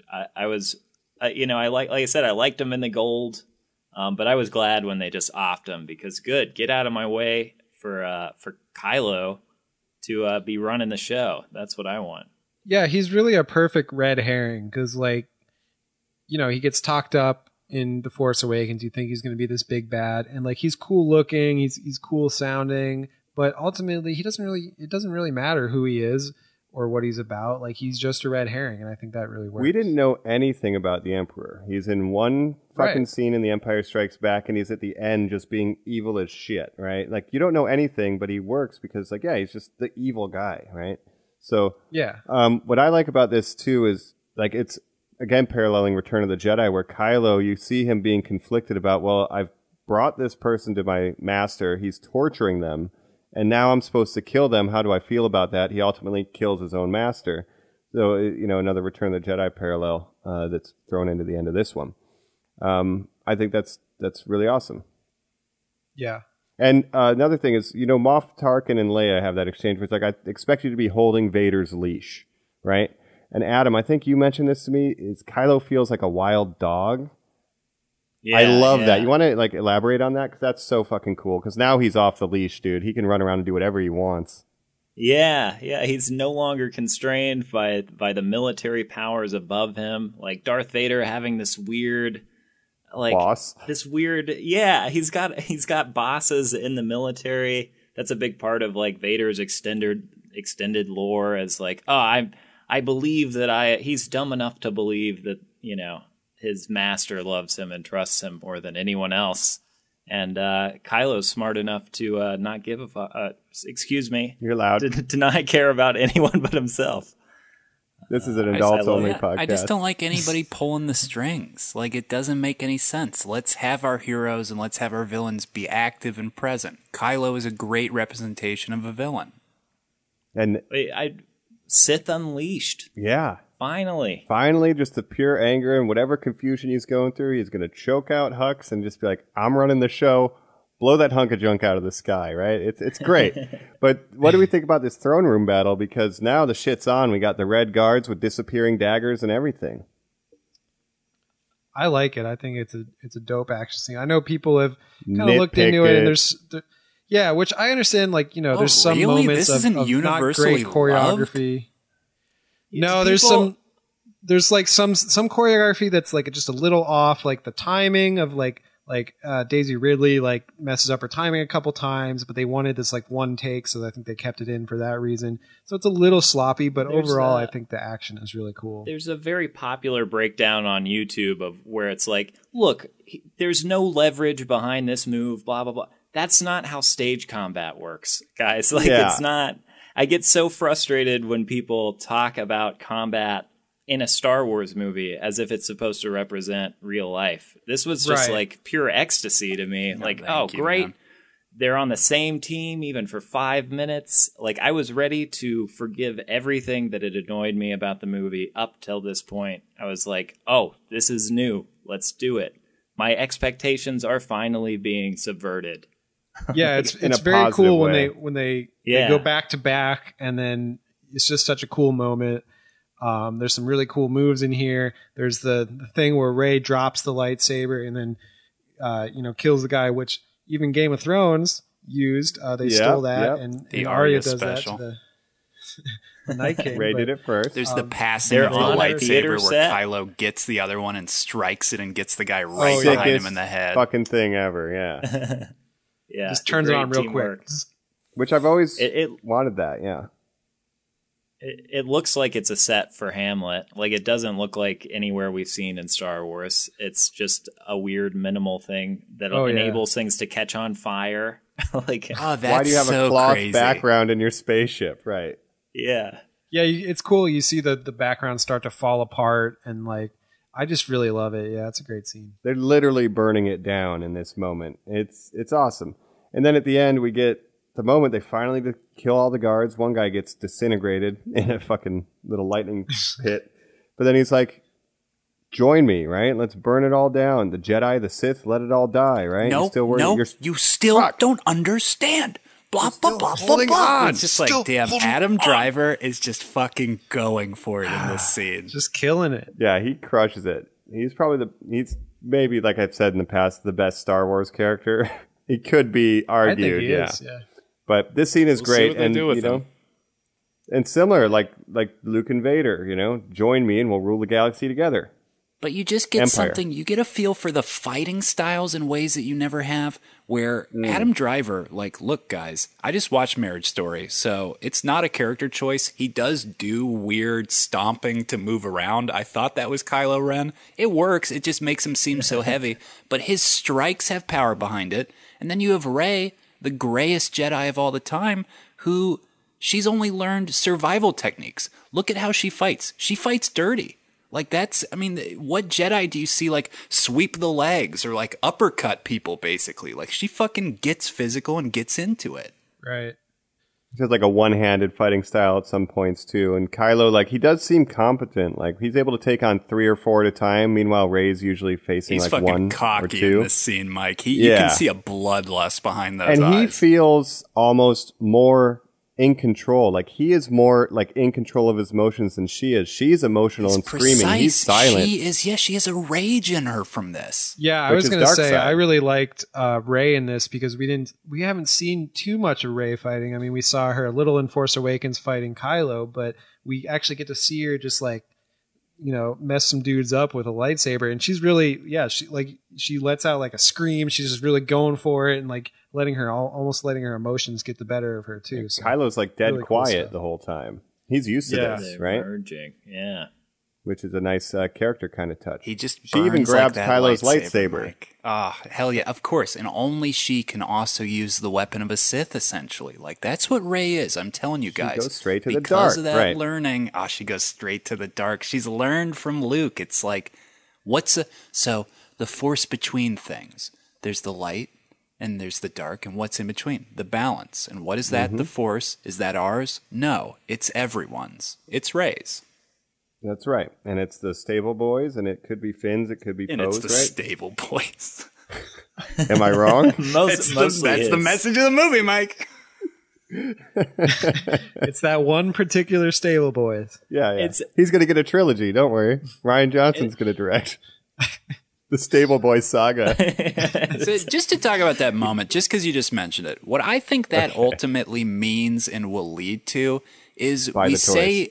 Buy the toys. We see Rey rejecting teaching, blah, blah, blah. Again, she goes to that middle ground. Don't you think all that is that, yes, there are Force-sensitive kids out there, and this could mean a path to where Rey becomes her own Luke one day? Yeah, and that's, I'm sure, something we'll find out, by next episode. But it is fascinating to speculate what that could mean. We know with the Mandalorian and stuff that the Emperor and presumably the new First Order have been like looking for Force-sensitive children throughout the galaxy anyway. Like the Inquisitors and stuff have been doing that in Rebels. Yeah. So, But I don't think we're ever going to see right. those particular younglings again, do you? Right? The stable Not those kids? particular No, yeah, kids, exactly. no. Okay. yeah. No, that's just a general statement The of Force like, is for everyone. Force is for everyone. We got to what is the most important part of the movie for me, and we just That's right, left we it jumped. behind, though. Yeah. We subverted your expectations. Please, Adam, You did, bring you us did. back to where we need to be. Yeah. Gosh, the reaching out and the join me. That's and my I was- favorite, too. I was so heartbroken when she didn't just say yes. Oh my God! I was That's like- not I that was- he's turning evil. Adam's like, yes, say yes to turn to the dark side. Go with him. Yes. Or just like join and become this weird. That was after hearing so much about how this movie was going to change how I saw Star Wars.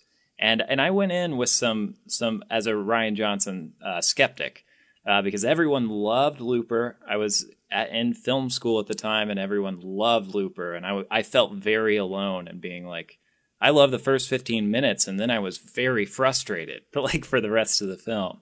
So I was so ready to take Ryan Johnson's hand and be like, yes, sweep me into an era of Star Wars where our like hopeful lead joins forces with this like conflicted, socially confused, like dark Jedi and changes everything we've ever known. Like, I'm ready for that. And when that didn't happen, when that didn't pay off, it really hurt me. Oh, I don't know, because I think, Kylo, he has some good intentions, but at that point he still wants to kill all the rebels and just move on from the past. And so Rey can't totally get behind, like, oh, you want to just kill everybody and start over? I What don't if know he about just that. wanted to That take the Anakin ship and speech. fly away for now? Yeah, but he's literally saying, and also I should be in charge of the galaxy. Like, it's such an interesting asterisk to be like, Right. we deserve together, we should be in love, but also I should be in charge of everything that ever exists. It's like, well, okay, hold on, bump the brakes. Yeah. Yeah. Like, you can see Yeah. he's not full evil, but he's super conflicted. And I wouldn't expect Rey to join him at that point. I think it's a nice tease, but I mean, they still want each other to join each other, but they still are set in their ways of, being light and dark. Well, it's heartbreaking too, because you see her like, don't do this, Ben. Like, come on, don't ask me to do Don't the go evil this way. thing, right? But I would have loved to see that too, Adam. This world where they're like, all right, here's it. We have our heroes and our villain have joined forces, and they're just going to burn everything down, and that's it. Like it's just so different. I don't know what that would look like, but wow, it's tantalizing to imagine. See, I understand why you guys wanted that to happen, but I think it's a perfect almost foreshadowing, and I mean, we'll see what happens in the new movie, but I think that's still a possibility that could happen, and I do think they're going to team up in some sense. So I wouldn't be too quick to dismiss that idea. And we'll have to see. But she does reject the offer. They fight over Anakin. Anakin's lightsaber gets split in half. Rey escapes on Snoke's personal craft, and then Hux is going to shoot Kylo. I just like this little moment, and then Kylo wakes up and he puts his gun away like, oh, And he what's up, calls dude? it my army. Kylo's like, get all the troops to do this. He's like, but you want my army to do this? I'm like, yeah, Hux still has it, guys. And then he just The chokes Supreme him, Leader though. is dead. Long live the Supreme Leader. Which that, I like this. Like, because he Well, it's still like- tries to maintain his power. Like, my army, and then Kylo's got no leash now. So now that Snoke's dead, it's like, oh, fuck. You can't. Yeah, and the thing is, like, I do think Hux is still a formidable character, but, like, if you're going up against someone who can use the Force, like, you're pretty much at a disadvantage, so you kind of have to do what the Force user says, right? And Vader was always kind of held in check, except for the occasional Admiral Piet, who would be at his discipline. Ooh, good pull. He even tries to tell Kylo, like, don't lose focus. We could kill all the rebels right now. And he's like, throws him into the wall. And the guy's like, okay, yeah. Yeah, like, Hux is actually Pretty smart. being a better leader for the First Order, but Kylo's too focused on Luke at that point. He doesn't give a shit about any of the rebels. Like, he just wants to Skywalker. kill Luke, obviously. Yeah, so Kylo takes over and he's like, we're going down to that base. They've escaped what shuttles they could. The Holdo maneuver has happened. Let's ask really quickly, Holdo maneuver, yay or nay? Adam. Yay. Oh, it made me so angry. It really upset me. The moment it happened, and the theater was just like, I mean, everyone held their breath. It's a beautiful thing, but just immediately I was like, why was there ever a Death Star? Why did I just watch an entire squadron of bombers die and people lose their lives when they could have just shot a projectile at light speed? Like, Well, it's not that easy. There's this. Not but it any is ship easier can- than losing your entire military force, is all I'm saying, or building a Death Star. Right, but it's like, I don't think you could fly an X-Wing through the Death Star. Like, it has to be a certain ship, a certain size ship, and then what you're hitting, it has to be, like, the ship that she goes through isn't as big as the Death Star. I don't even think that ship, like the Rebel ship, could go all the way through the Death Star. But the energy is so immense that it doesn't just split that ship. It splits every other ship whole around thing. That's it. what I have a problem with. It- It's super gorgeous. I love that it hits the one, but when you see the others cracking behind it, I'm like, yeah, okay.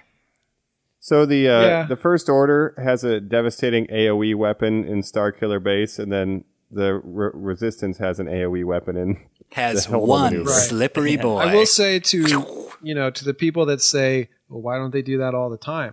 That's like saying, in World War II, why, the Japanese, they had kamikaze pilots, right? But they, you don't see every army using But kamikaze. one of No, those and yeah, would not have every destroyed an pilot wasn't entire a navy. kamikaze. Well, I Right, mean, that's but what if Pearl every time Harbor you- was. I don't know. Well, I'm saying if every time you used one of those, the entire navy was wiped out, it would have taken, not that Yeah, many.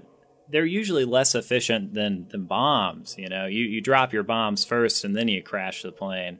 Right. I would imagine. I guess those kamikaze fighters were mostly fighters, but just these, how little effort it would take to build a giant space ram with a hyperdrive on it, I totally would have been cool with the ship hitting that ship, it disabling it in any way that wasn't just like, this is the ultimate power in the galaxy. Like, Yeah, I guess I think maybe all the other ships like splitting, that's a little much. But I just think I kind of see it as like a last desperation move that maybe, like, I guess maybe it's kind of unbelievable that no one would have thought of that before. But I'm hey, with you, know, Jacob. it's It could Star truly Wars. be the specialty of that ship. The fact that that Admiral escape thing that they had was so large, the type of fuel it has, the angle that it was hitting stuff at. I'm into it. It's Right. just, do they call it the Holdo maneuver? You guys keep calling it that. Is that what fans That's call what I it? call I do it. love that. I've heard it called that. Maybe just for Mike. I think that's what I've seen on the internet. But I mean, what else do you yeah, I call think it? It's so. the Holdo maneuver, right? Come on. And it almost seems like in the movie, do the Holdo maneuver. like it almost seems like she's not even planning to do that until they start blowing up the transports, and then she's like, oh, definitely. "Okay, not. well, I Yeah. got to stop this somehow." Because they were only tracking the lead ship, but when it turns Yeah. out, so she kind of does pull that out of her pocket. It's a visual spectacle. I don't hate it. It's like, again, I could nitpick it. Like, yes, we should build space rams, like Adam said, and do this every time now And just have a that we know droid it pilot works. Exactly right. Yeah. Akbar could have done it. Yeah, Give him a proper send off. Justice for Akbar, man. them. But it's gorgeous. But so yeah, she gets the job done, and then it's just that remaining force that's headed down to Crate, headed by Kylo Ren. They're moving into the big ass door. The head to crate, here's one of the coolest things I think this film does, because obviously, we mentioned before, the timeline of Star Wars is so persnickety, because obviously a film from 1977, even when you get into the later movies with better technology, you don't want to showcase the better technology too much, right? So the fact that they say this is an abandoned base, they've got all the technology from the early Star Wars, and they get there and they're folding out the computers and stuff. I'm like, oh, Hell this yeah. is so comfortable. I feel so happy right now. yeah, I did like that as well. Yeah, getting into that base and seeing kind of the old tech was a real. Yeah, it's a good feel. clever conceit. And I also just like the aesthetics of Crate. Like, I like the, it's salt, it's not snow. I like the red whenever there's like explosions, or like the mono skis in the salt, like the red that kicks up. Like, I just think that's very aesthetically good looking. And like the last movies we've been talking about, there's usually 3 key locations. We have Ahch-To, Canto Bight, and Crate, and they're all very distinct here. And a car That's chase. right. Yeah, and a slow space chase, right? There's The worst version of Mad Max.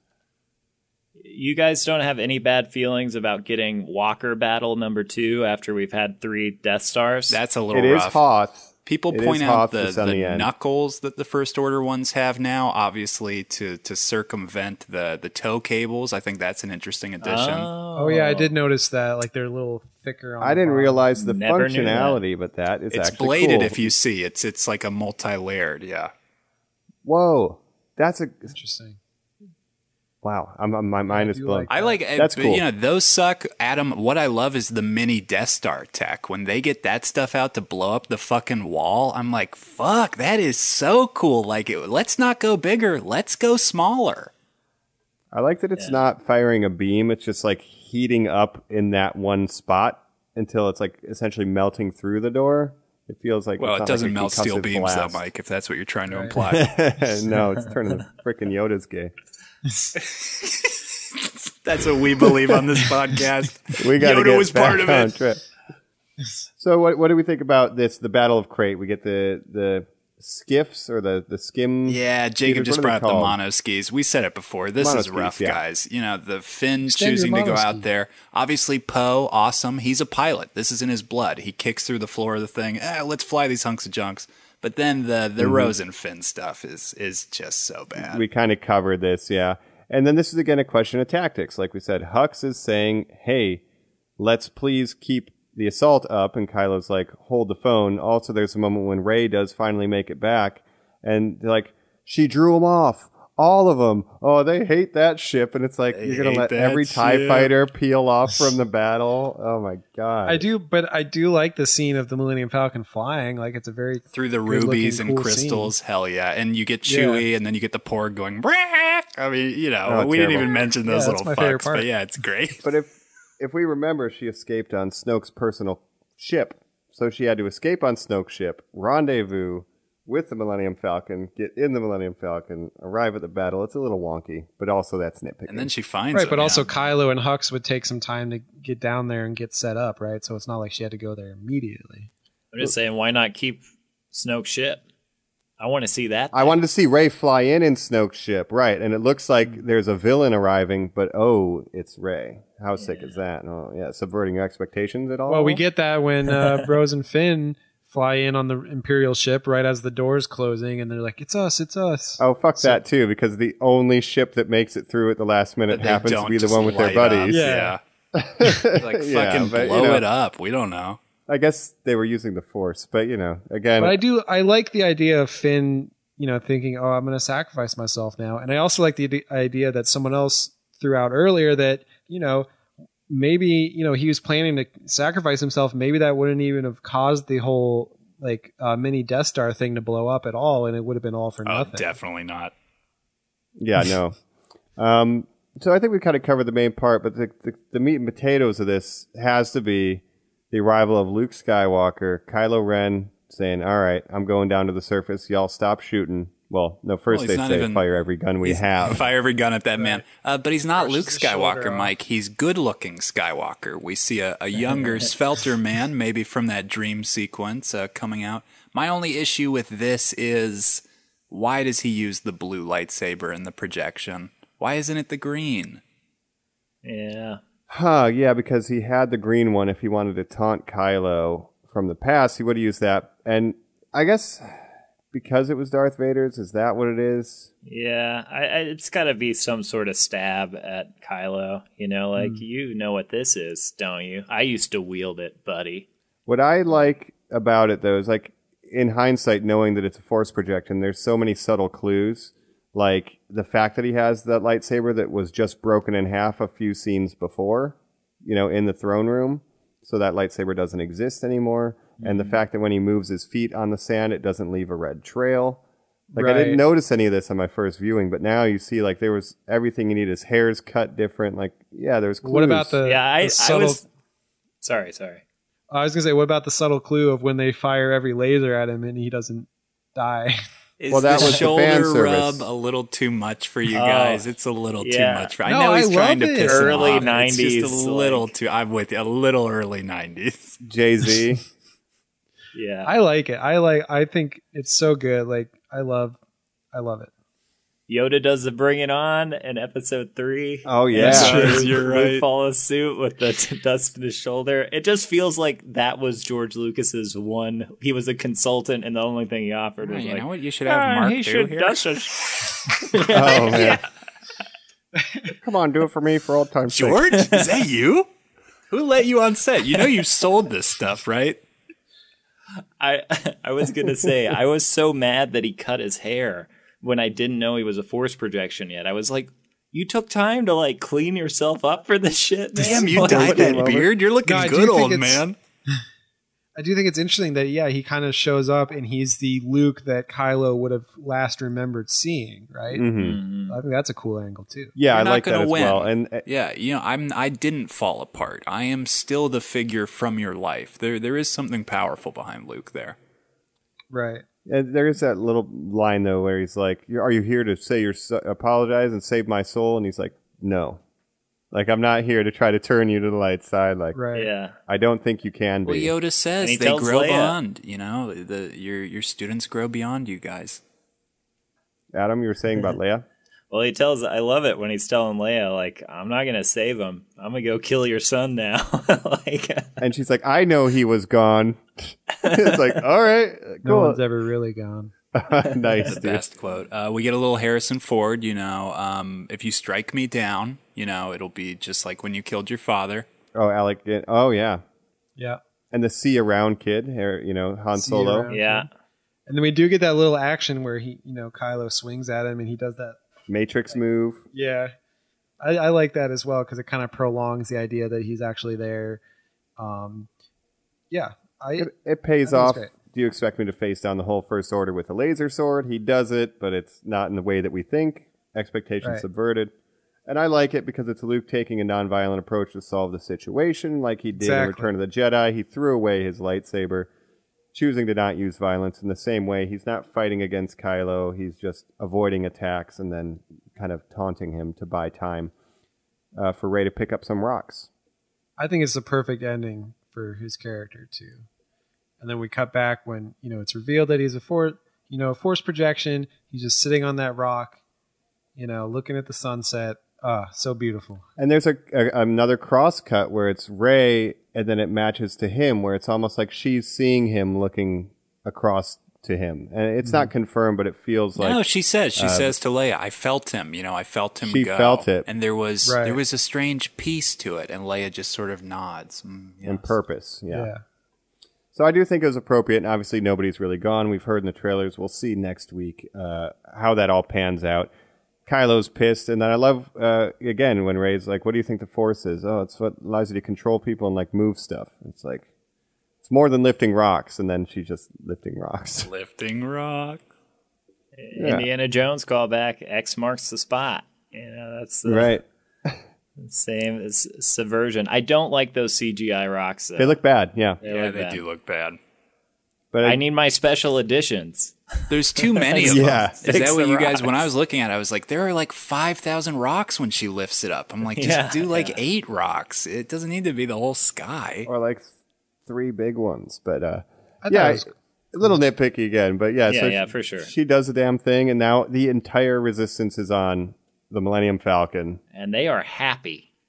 They are happy. Happy as clams. We did it. All 32 they're of us. still alive. Yeah, boy. To end it and be like, all right, It's so a bit let's do a head celebratory. count here. Okay, so you made it. Oh, we're done? That's it? That's the Rebel Alliance? All right, well, we all live on this one spaceship now. It's like, oh my God, how are you guys ever going to fucking win?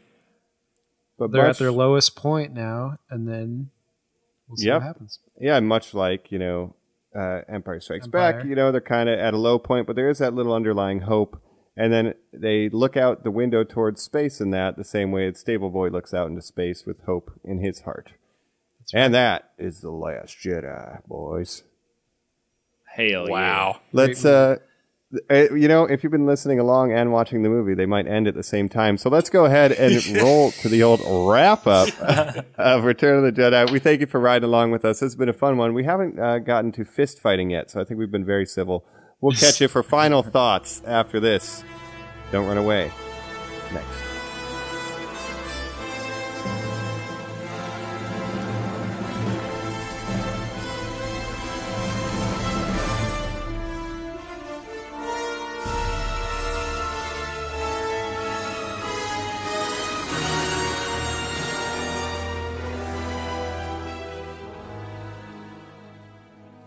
We're back. Like Mike said, this was a long one, guys. I had a lot of questions that I wanted to put out before the next film, how we're feeling about Star Wars here, but we're going to be wrapping up a bit. So while we're sitting by the fire here, go ahead and toast another porg. We'll get going here. We'll just be talking our wrap-ups, and then we'll go into our Jedi, our Sith, and our Jar Jar. Adam, you're the guest. What are your final thoughts on Last Jedi? How's it stacking up for you? And I guess just also hit me with just one final line of how you're feeling about Star Wars going into an unknown finale into this trilogy. Yeah, throw one wild prediction out. Let's all throw one of those in. I would love that too. Well, The Last Jedi has been a film that I have struggled with. I feel like a good deal of my frustration came from not loving this movie and immediately being cast into the camp of you're just like a hater. You have no valid, concerns about this film.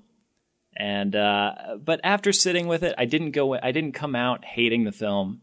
I turned to the dark side for a little while and maybe was uncomfortable. I might have called it my least favorite Star Wars film. Maybe it's better than episode 2 or episode 1 to me now. I don't know. I definitely had more fun watching it this past week than I had in any of my previous viewings. So I'm okay with it, and I'm looking forward to the new Star Wars movie. I hope that it is so bad we can all hate Star Wars again together briefly. I think you'll get your wish. I'm really I'm not going to have any problems with it being awful. I will have problems with it being mediocre. And my one crazy prediction is that Luke Skywalker is just going to be a devil that sits on Kylo Ren's shoulder the entire movie and cracks wise at him. Ooh, you'll think he'll go to Kylo over appearing to Rey. I had never considered that, Adam. That is fucking awesome. I hope that is what it is. Yeah, Might appear to both. Well, I'm hoping he's just Kylo's personal Force ghost. Yeah, I like that. He'll just sit on a Jacob log Marley. and go. All right, Jacob, you tell me here. What do you? How are you feeling about Star Yes. Wars? How are you feeling about The Last Jedi? Well, The Last Jedi, I mean, if you've been listening to this podcast, you probably know I love this movie. I think it's the best Star Wars movie since Empire Strikes Back. And I don't want to get like hyperbolic, but I really think like in terms of what it is, like a big corporate, huge budget blockbuster action movie, I think it's a masterpiece because it almost feels like the reason why I like it so much is because it feels like we're almost getting away with something that we shouldn't have. Like this movie has no right to be as good as it is. And the amount of time, like they could have just played it safe and made another similar movie to Force Awakens, but Rian Johnson didn't do that. And I just think this is the most misunderstood movie. And I just think it's so good and so thought provoking. And I just don't understand why people don't like it. But, you know, I don't know. It is what it is. I just love it. And in terms of the future of Star Wars, I am very apprehensive about this next film. Oh, no. I mean, some of the PR that came out about it, it's just like has me worried because my biggest fear is that they're going to try to over course correct from The Last Jedi due to the divisive reaction. And I think what they're going to end up with is a mediocre movie that's inoffensive enough that no one's going to hate it, but also no one's really going to love it. And I think it's just going to be just kind of mediocre. So they're going to try to please everybody, and they're not going to please anybody, essentially. Any wild predictions? Wild predictions. I think one of the characters will die. One of Rey, Kylo, Finn, or Poe. Maybe two will die. I would like that. Okay. Mike, tell me. All Tell right. me right here. What are your thoughts? Where are you? You're a Jedi guy who watched it 3 times here. Come on, lay it out to us, Master. I too was probably someone like Adam. I've been very conflicted with this film since the release. I may have also called I it sense conflict my in you, least Mike. favorite Star Wars. I know what I have to do, but I don't know if I have the strength to do it. That Oh, no. being, can I say that this is a good movie? I think I'm almost there. I might have Stockholm Syndrome from watching it 3 times, but I see what they're doing with the themes. They just presented the most interesting choices for each character. Rey, you have to face that what if your parents didn't matter? Go. All right, Poe, you can't fly spaceships. Go. Kylo, you'll never be Darth Vader. Go. It's like they kind of do push these characters in a way that's quite interesting, especially coming off of Force Awakens. So they accomplished that for me. Overall, I like it. It's definitely better than Episode 1 and 2. Maybe slightly better than Return Ooh, of the would Jedi. you but put it not the above last Force act. Awakens, Mike? Yeah. Curious about that for you. Force Awakens is below Revenge of the Sith for me. So, yeah, it's right under Revenge of the Sith probably. But that being said, it's fun. Overall, it took me a while to warm up to it, but I think it's growing on me. That's all I'll say. And I love anything with Kylo and Rey, and kind of that dynamic is the best of this. So, How Can about I add one Rise? thing as I have well? rider to that, Bill. I just want to add one thing, okay? Just to be clear, I don't think you got like Adam and Mike. I know we've had our disagreements and we've talked a lot about this movie, but I don't think you guys are in the same camp as those toxic fans that we've talked about. So I don't want you to think that Yeah, I not think even that. an ounce, yeah. I think, there are legitimate criticisms you can have about this movie. I just feel the need to defend it more than most movies because of the divisive reaction. And, I have a friend that says like, he gets together with his friends and watches this movie and just roasts it like it's The Fucking Room or something. And I just don't understand that. It's like God. that anyone could think this is worse than the prequels, especially episode 1 and 2. It just blows my mind. Like I would say, go back and rewatch those movies because they're a lot If you worse haven't than seen them in the probably last remember. 10 years, yeah. Crazy predictions for Rise, which you guys know if they're true already. I have two quick ones. One, we've been seeing a lot of cloning in The Mandalorian, like the Camino. I predict that the Emperor has been making clone bodies since the days of Sifo Dyas and the clone army, and he has them stacked up somewhere, and he's going to enter a new vessel. Cloning will take place, thus tying the prequels to this. And then I really hope Lando gets to say goodbye to his old lover, his robot, the Millennium Falcon. If they do not do a suicide run where he says, I love you, and the Millennium Falcon says, I love you too. Come on, baby. And then they crash. The Millennium Falcon's got to say I know. Yeah, the Millennium Falcon that needs will to be not happen. the character that dies, and they need to acknowledge that they're in love, damn it. It's good to be back inside of you, girl. I really hope they don't address that at all. It needs to happen. Because I think that's one of my least favorite things about Solo. But This is exactly the kind of terrible thing I want to happen in this movie. Please. So bad. so, Mike, with the cloning angle, do you think Snoke is a clone? Snoke of looks like a Palpatine? dead body that got inhabited by the force of Oh, that's Palpatine. true. He's all fucked up, like just like, all right, I'll use this one. Mike, Right, like if, maybe. I was just going to say, if cloning ends up being like the big angle of this series, it will be a little bit of Endgame where I'm like, this was all leading to time travel. Like, I didn't really love that this much. Like, I kind of hope it's not leading to that. Well, But here's the last thing, because we'll find out people aren't going to care about this theory, but in Rebels, the world between worlds is where Palpatine was last seen. He can jump between time and shit in there. Ahsoka Tano was also in there, so who the fuck knows? But he's outside of time. If they canon. bring. I would actually love it if they brought Ahsoka Tano into this movie. That would be really You and cool. many Star Wars fans around the world. No, she's great. That would be nuts. Colin, you got to hit me with your last thoughts here. All right, look, Crazy I'm going to hit you prediction. guys here. Look, I'm with Jacob. I'm with you guys. I love sci-fi. I love Star Wars. I was putting it into the context of this. Think about this, guys. Think about it just as a sci-fi film. The only other big budget sci-fi film that came out this exact same year was Valerian in the City of 1,000 Planets, a personal favorite Another between great Jacob movie. and I. Another great movie. It's like, that did not do well critically. You know, Last Jedi did super well critically, but again, it was people sort of not liking or whatever. But when I stack those two against each other, The Last Jedi, like you guys said, it's a film. It is beautifully shot, and it has rich themes, rich depth of characters. I might say that maybe this is my favorite Star Wars movie, honestly, because it challenges me. We all just laughed about people not liking the prequels. Guess what, guys? This is how cyclical time is. 20 years from now, people are going to fucking love this movie because it's going to be a weird outlier in the canon of Star Wars, and we'll be moving on to Rey's next trilogy at that point. And I'll say to my kids, oh yeah, but you'll not believe how much people fucking hated that movie. Do you want to see where that's stable? I don't feel the need to I defend totally agree it. with you, Time Paul. will. I'm with you. I 100% agree with that. I mean, I don't think the reaction was this bad, but people didn't necessarily like Empire when it came out. No. And now it's looked back as one of the best ones. Yeah, people say, I think a I similar remember thing where could I happen. was when I saw it.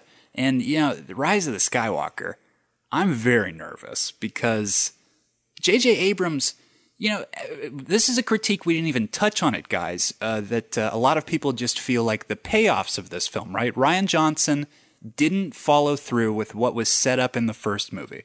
But I would argue J.J. Abrams is the king of mystery box. He's not interested in answering questions. He's only interested in setup. So when you get another director in there who's like, no, I'm not interested in any of that bullshit. I'm interested in originality. There will not be somebody pulling the strings again. Like, I fucking love that. Right. It did make sense when they first announced the directors. It made a lot of sense to me. Oh, J.J. Abrams is going to do the first one. He's going to set everything up. That made sense. Obviously, they had Colin Trevorrow lined up to do the third one, right? He got canned, and so they brought J.J. back. And I'm thinking, like, J.J. is good at beginnings, bad at endings. Why would you bring him back Why to would you wrap bring up the him whole back? I still have trilogy? PTSD from Lost, so yeah, I'm a Right. little apprehensive. But So, real quick, just because it's another thing we've got floating out there, just hit me with a yes or no, and we won't take up normies any more time after we do our best ofs after this. But we should say Rian Johnson was supposed to get his own trilogy that we know nothing of. I just want to hear from you guys. Yes or no, is that still going forward? I say yes. Officially it still is right now.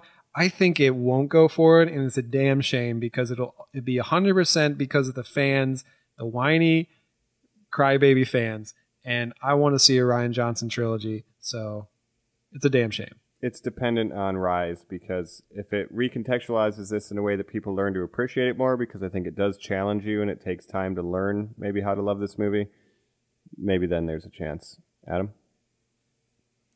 Ryan Johnson, put me in the background of I love any you. of your Star Wars movies, yes. and I will never say a bad word about your film ever again. I'm sorry for anything negative I've said in the past. Please let me be an X-Wing pilot or an X-Wing like janitor. I was got gonna a new say, hey, Y-Wings, did you guys dog? see I that wanna be in scene? there. Yeah, where Adam's in the Yes. background. He says, "Oh, by the way, I hooked up the Tashi converter." I'm like, "Oh shit, he said Tashi converter." I need a new motivator. Shall we? Oh, crazy prediction, Colin. You got a crazy prediction? Oh, now? crazy prediction. The guy who plays Chewbacca, that Junus, whatever his name is, Senamu, this will be the first film in which he fully plays Chewbacca. We should say Peter Mayhew passed. Thank you. After the making of The Last Jedi. I've said in the past, Chewbacca's my favorite character. I think we will finally get a cool payoff moment for him in this trilogy of films, and he'll get a dope-ass scene. That's my prediction. Yeah, he's been kind of sidelined. He deserves it. He Well, fucking and fought in no- the Clone Wars. Thank you. And there's been no publicity or anything for this film, so I think justice for Chewie. He'll get a dope-ass scene in this movie. I'm with you. I think him and Lando could have some cool stuff together. Please. Lando Rad. needs alone time with the Millennium Falcon. All right, normies, as we always do, at the end of this episode, we're going to do our Jedi, our Sith, and our Jar Jar, a good, the bad, and the ugly. Let's kick it around the horn, starting with our guest, Adam. My Jedi for this is Kylo in a TIE fighter. Looks rad. Super cool scene. Luke gives a good performance. I love the bridges on the Imperial ships. They look cool. I don't know. The things that I like about this movie, I like a lot. And there are some of them. My Sith is that I don't have my strong archetypes just kind of carrying me through an adventure. I feel like there are 40 minutes of this movie I could cut down. So the pacing is rough for me. And a hot take, after watching The Force Awakens a few days before watching this, man, I'm getting kind of worn out on this music from the original trilogy. Coming back in very small segments. Like I'm talking, we're just cramming in this medley of all these very impactful themes from the regular trilogy. I need some new music. It's starting to become a parody for me. Those fanfares kind of bring me down. Too much brass. And yeah, lots of trumpets still being used out here. My Jar Jar is just like zoom in on BB-8 and play. Like, he doesn't all deserve right. that when he's shooting coins out of his dick. Yeah. Come on, dude. Yeah. Leave BB-8 alone. I'm with you. And my Jar Jar is hyperspace ramming, bad military tactics. I can understand how that can totally be nitpicking, but these were things that took me out of It the movie. raises My questions. first viewing. Yeah, I think it's a You legitimate. can break some people's suspension of disbelief, I think, is the real issue, right? Yeah, that's All it for right. me. Jacob, you want to jump in? Yeah.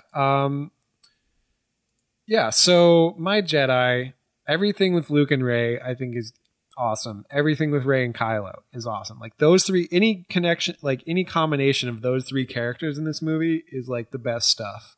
I think the throne room fight scene is super dope. I think the Yoda cameo is great. And I don't mind the puppet. I think the puppet looks pretty good. As far those are all great things. I think for my Sith, Finn, I think he's underutilized in this. I think Canto Bight, Finn, Rey, Rose, everything with that subplot is like clearly the worst stuff in this movie. But even that, I don't mind it too much. Honestly, like I don't mind Canto Bight. All right. And so for my Jar Jar, I'm going to go with the toxic fans, because if Joe was here, like he would say it, no one hates Star Wars like Star Wars fans. And I know that, there's a certain element of toxicity to any fandom, but it's really become like overwhelming with Star Wars, where like you can't talk about Star Wars online without someone going, oh, Ruin Johnson, blah, blah, blah, Disney ruined Star Wars. And I'm just so like over that whole discourse. Like, you might not like the movies, and I'm not grouping you guys in with that at all. Like, I think this is this is maybe 10% of the entire Star Wars. No, these are the people on message boards who every day for the past 2 years have posted Ruin Johnson, Ruin in a coma. I don't understand any of that stuff, Jacob. Yeah, there's whole YouTube accounts that do nothing but post videos like anti Disney, anti Kathleen Kennedy, anti Ryan Johnson videos every day, and it's like, talk about something else. I know they probably get views and that's why they do it, but it's like poor Rose debacle. Oh yeah. Oh my gosh. Yeah, that's terrible too. And I mean, awful. Even going back to the prequels, you had, Jake Lloyd getting bullied. You'd had the guy that played Jar Jar, and now you have Rose getting bullied off of social media. Like, come on, man. Like, leave the actors alone for one thing. Like, it's not their fault, even if you don't like the movie. It's fucking ridiculous. So I just had to mention that because it's just, again, so unbearable. You. And I just hope that everyone can come together, watch this new movie, and agree that it's entirely mediocre. Just meet in the middle. Was worth it. Well, I'll jump in here. So my Jedi is Reylo. Anything with them kind of developing that she's being pulled to the darkness, he's being pulled to the light. They both kind of can't get what they want. I think that's great.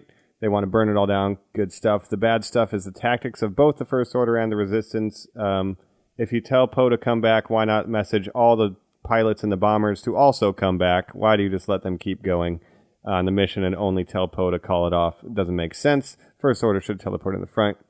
Canto Bite is bad. And then ugly, Jar Jar, Green Titty Milk, Leia Poppins, Rip Akbar with no ceremony. Oh, no.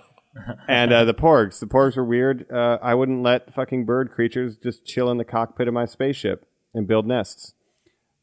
I like the Porgs, and I like Leia Poppins. Those would go in my... And does Akbar say it's a trap in this one? No, he doesn't, luckily. That would have been too much. It's my death! No, he got if he caught. said that would have been... And just to kind of call out those fans, Kathleen Kennedy has produced Schindler's List, Jurassic Park, fucking Signs. E.T. Like, E.T. No, come on, man. Like, dude, she's... When people say she's not a real Star Wars fan, it's like she's run Lucasfilm for like 30 fucking years. Like, I think she's knows more about Star Wars Back than you to do. the Future. Like, she's made some of your favorite fucking movies. So get off Kathleen Kennedy, right, and chill. Here's what I think. This is the last thing I'll say. A New Hope was King Arthur in space. Empire Strikes Back was a character story. Return of the Jedi became more kid-friendly. The problem with these ones is they have to be all three of those things at once, and it's hard to do that successfully. That's what I think. So, and it's a corporate kind of thing now. So, Colin, what about you? What do you got? Yeah, I agree, buddy. You can feel that gilded glove. I would say my Jedi, it's exactly what you guys have been saying. The Rey stuff, anytime Rey is paired off with somebody, it is maybe some of the best writing that this series has ever had. Like, above and beyond. Like, it's polished, it's professional, and you just feel like, God damn, I love these characters. I'll say that bomber sequence, the tone, the cross-cutting, just the color red. I'll just fucking throw it out to the color red, guys. This is the movie for it. If we're talking Sith, We'll Keep Flying Until We Run Out of Fuel is just so rough. It's so rough. Like, what an idea as a plan. The fact that that's the framing device to all the good stuff, like, just cut it out then. Maybe this movie doesn't need to be the longest Star Wars. And my Jar Jar, I mentioned it before. Luke, don't be ashamed. Keep your robes on. I know you're not a Jedi anymore, but why are you putting on your sweatpants when company arrives? That doesn't make any sense, buddy. Oh, shit. The Porg just stepped on a button here in my cockpit, and I'm getting a transmission, I think, from Joe right now. Let's go ahead and play that thing. R2, run it. Hey, bad boys, it's your host, Joe. Sorry I could not be on this episode. There's actually another youngling joining my family, but I had to give you my thoughts and feelings on The Last Jedi, and I'm going to do it the same way we do on the show with the Jedi, the Sith, and the Jar Jar. Starting with the Jedi. The greatest teacher failure is. That line to me is proving the point that this movie has a theme. It is relatable. It is putting human experiences inside a galactic struggle, which is the same reason that Empire Strikes Back succeeds. They have real emotion to them. It's not just a hero's journey where the good guy fights the bad guy at the end. They have struggle. Their character conflicts have so much growth in this, and I love how it doesn't go the way you think it's going to go, and it keeps telling you that. It keeps saying point blank, this isn't going to work the way you think it's going to work. And I really respect a movie that tries to challenge its audience, even if they don't like the challenge that they're being given. Right out the gate, you have Poe in a space battle that I think is one of the most exciting. It's shot really well, and it sets up his stakes, right? In The Force Awakens, he is a character who can always solve a problem by being positive about it and by leaping into action. He's going to learn that that doesn't always work, that you fail sometimes and you have to rethink your strategy. We also see that growth in other characters like Luke, who is not infallible. He's not the Jedi Master that kids might have thought he would grow up to be. He has his own flaws. He's a human character. Personally, I think he's more interesting in this movie than any of the others. Finn doesn't really have a ton to do, but I think his growth is also there. In The Force Awakens, you see him really only fight for Rey. Like, he wants to get away from the conflict. He only goes back to the base to try to rescue Rey. He has found some kinship with humans in a non-sterile environment like he was used to with the First Order. In this, you see him learn through Cantabite, which I know is everyone's least favorite, that this is bigger than him. Also, I think there's a great motif of like objects not being as important as you think they are. Luke Skywalker just throws away the lightsaber that everyone thought was so important. Rose Tico is willing to just give away the medallion that is so important. Holdo flies her ship through another ship. There are countless examples. The Jedi text, it's telling you that things don't matter, people matter. And I think that is a great lesson in this movie. I love how it takes twists that were pretty predictable and turns them completely on their head. You don't have the big reveal of Rey being any specific person. She's nobody. She's nothing, which is, I think, one of the biggest improvements to the lore is she doesn't have to be a Skywalker. The whole point of Star Wars is that Star Wars is for anybody, right? You have the Broom Kid at the end, who is obviously Force sensitive. Doesn't matter what your last name is, you can be the hero too. And that is the personal touch that I thought Rian Johnson brought to the franchise, and I loved to see it. The Sith, I gotta say, is the reaction to this movie. It shocked me. I remember seeing The Last Jedi with some friends. I loved the title. I was super excited. Rian Johnson is one of my favorite filmmakers. I am biased there. Brick is a very important movie to me. I love Looper. Brothers Bloom is not bad. So I was excited going into it. Saw it with some friends. We loved it. I was like, oh boy, I can't wait to see what the internet thinks. And I was not happy with what I saw. I was surprised. Like, it didn't really make a lot of sense to me. And to be honest, it still doesn't. Like, when I think about why people don't like this movie, it just doesn't click with me. I don't understand how Rian Johnson ruined Luke Skywalker. It doesn't feel that way to me. It feels like he improved the character. He gave the character conflict. He let him learn a lesson. The goodbye between Luke and Leia is such a heartfelt moment. Yoda and Luke sitting there in front of the fire is one of the best moments in the franchise.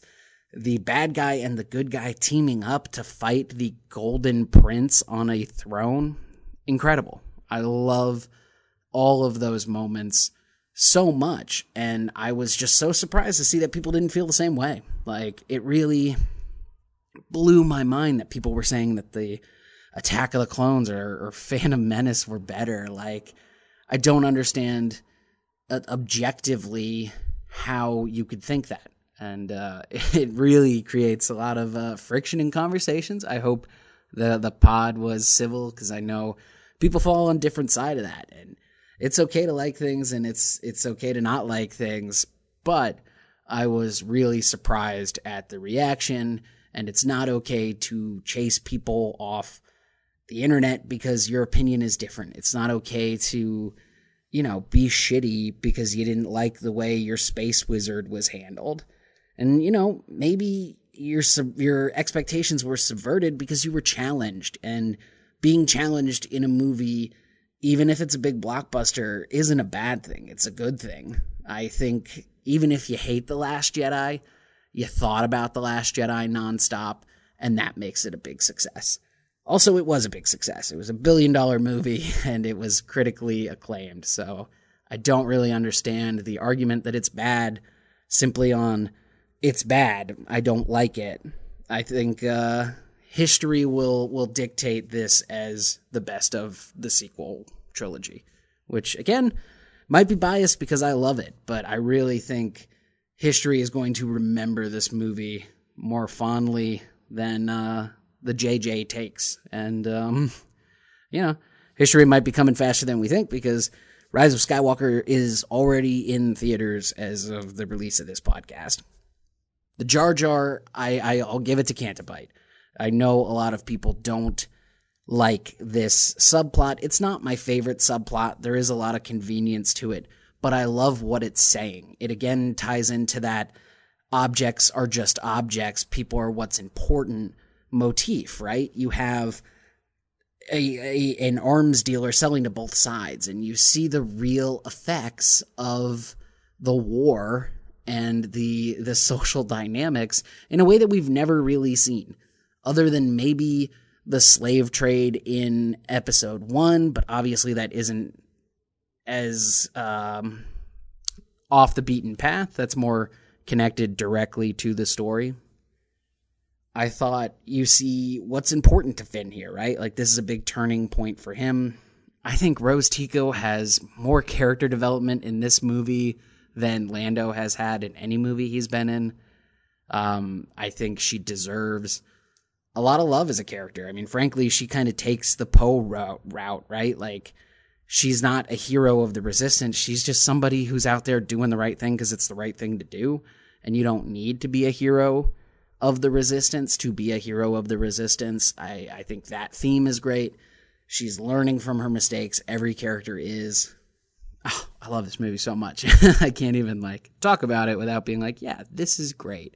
The more I think about it, the more I double down on that this is really, I think, the best Star Wars movie. It might be my number one. It's between this and Empire Strikes Back, but those two movies, I think, are so connected because they have that central theme, and they're both from Yoda, and that's why I love Yoda and these two movies. There you have it. That's my Jedi, my Sith, my Jar Jar.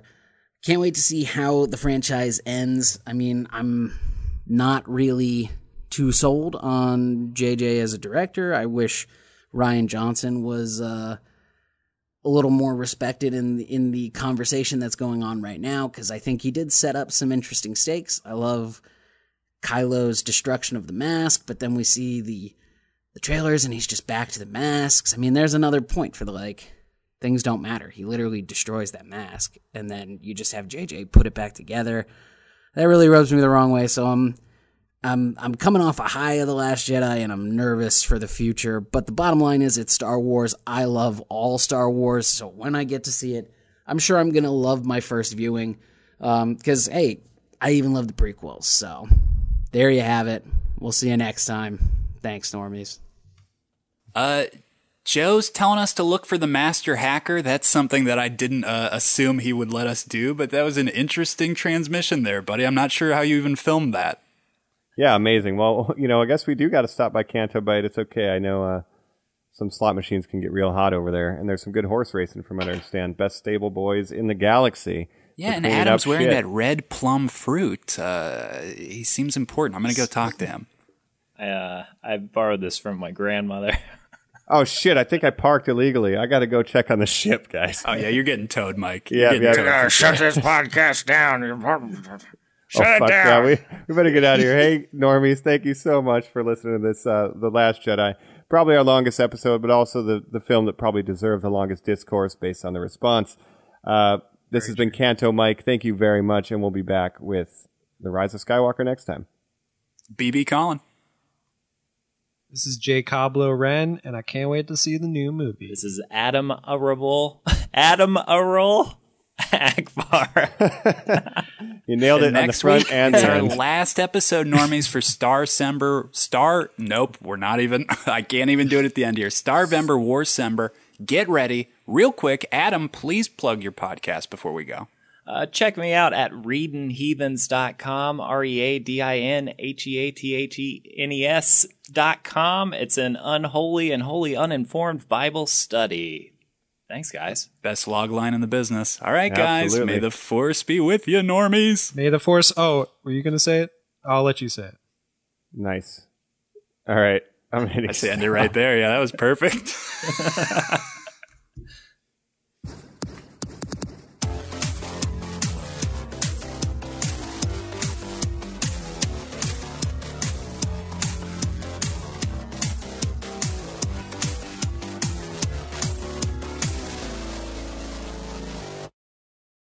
Hello there. Thank you for listening to this very special Star Wars edition of Normies Like Us. We will be back for more Starvember and Warcember, and you will give us a rating, like, and subscribe on iTunes or your podcatcher of choice. Catch you soon, Normies. May the Force be with you.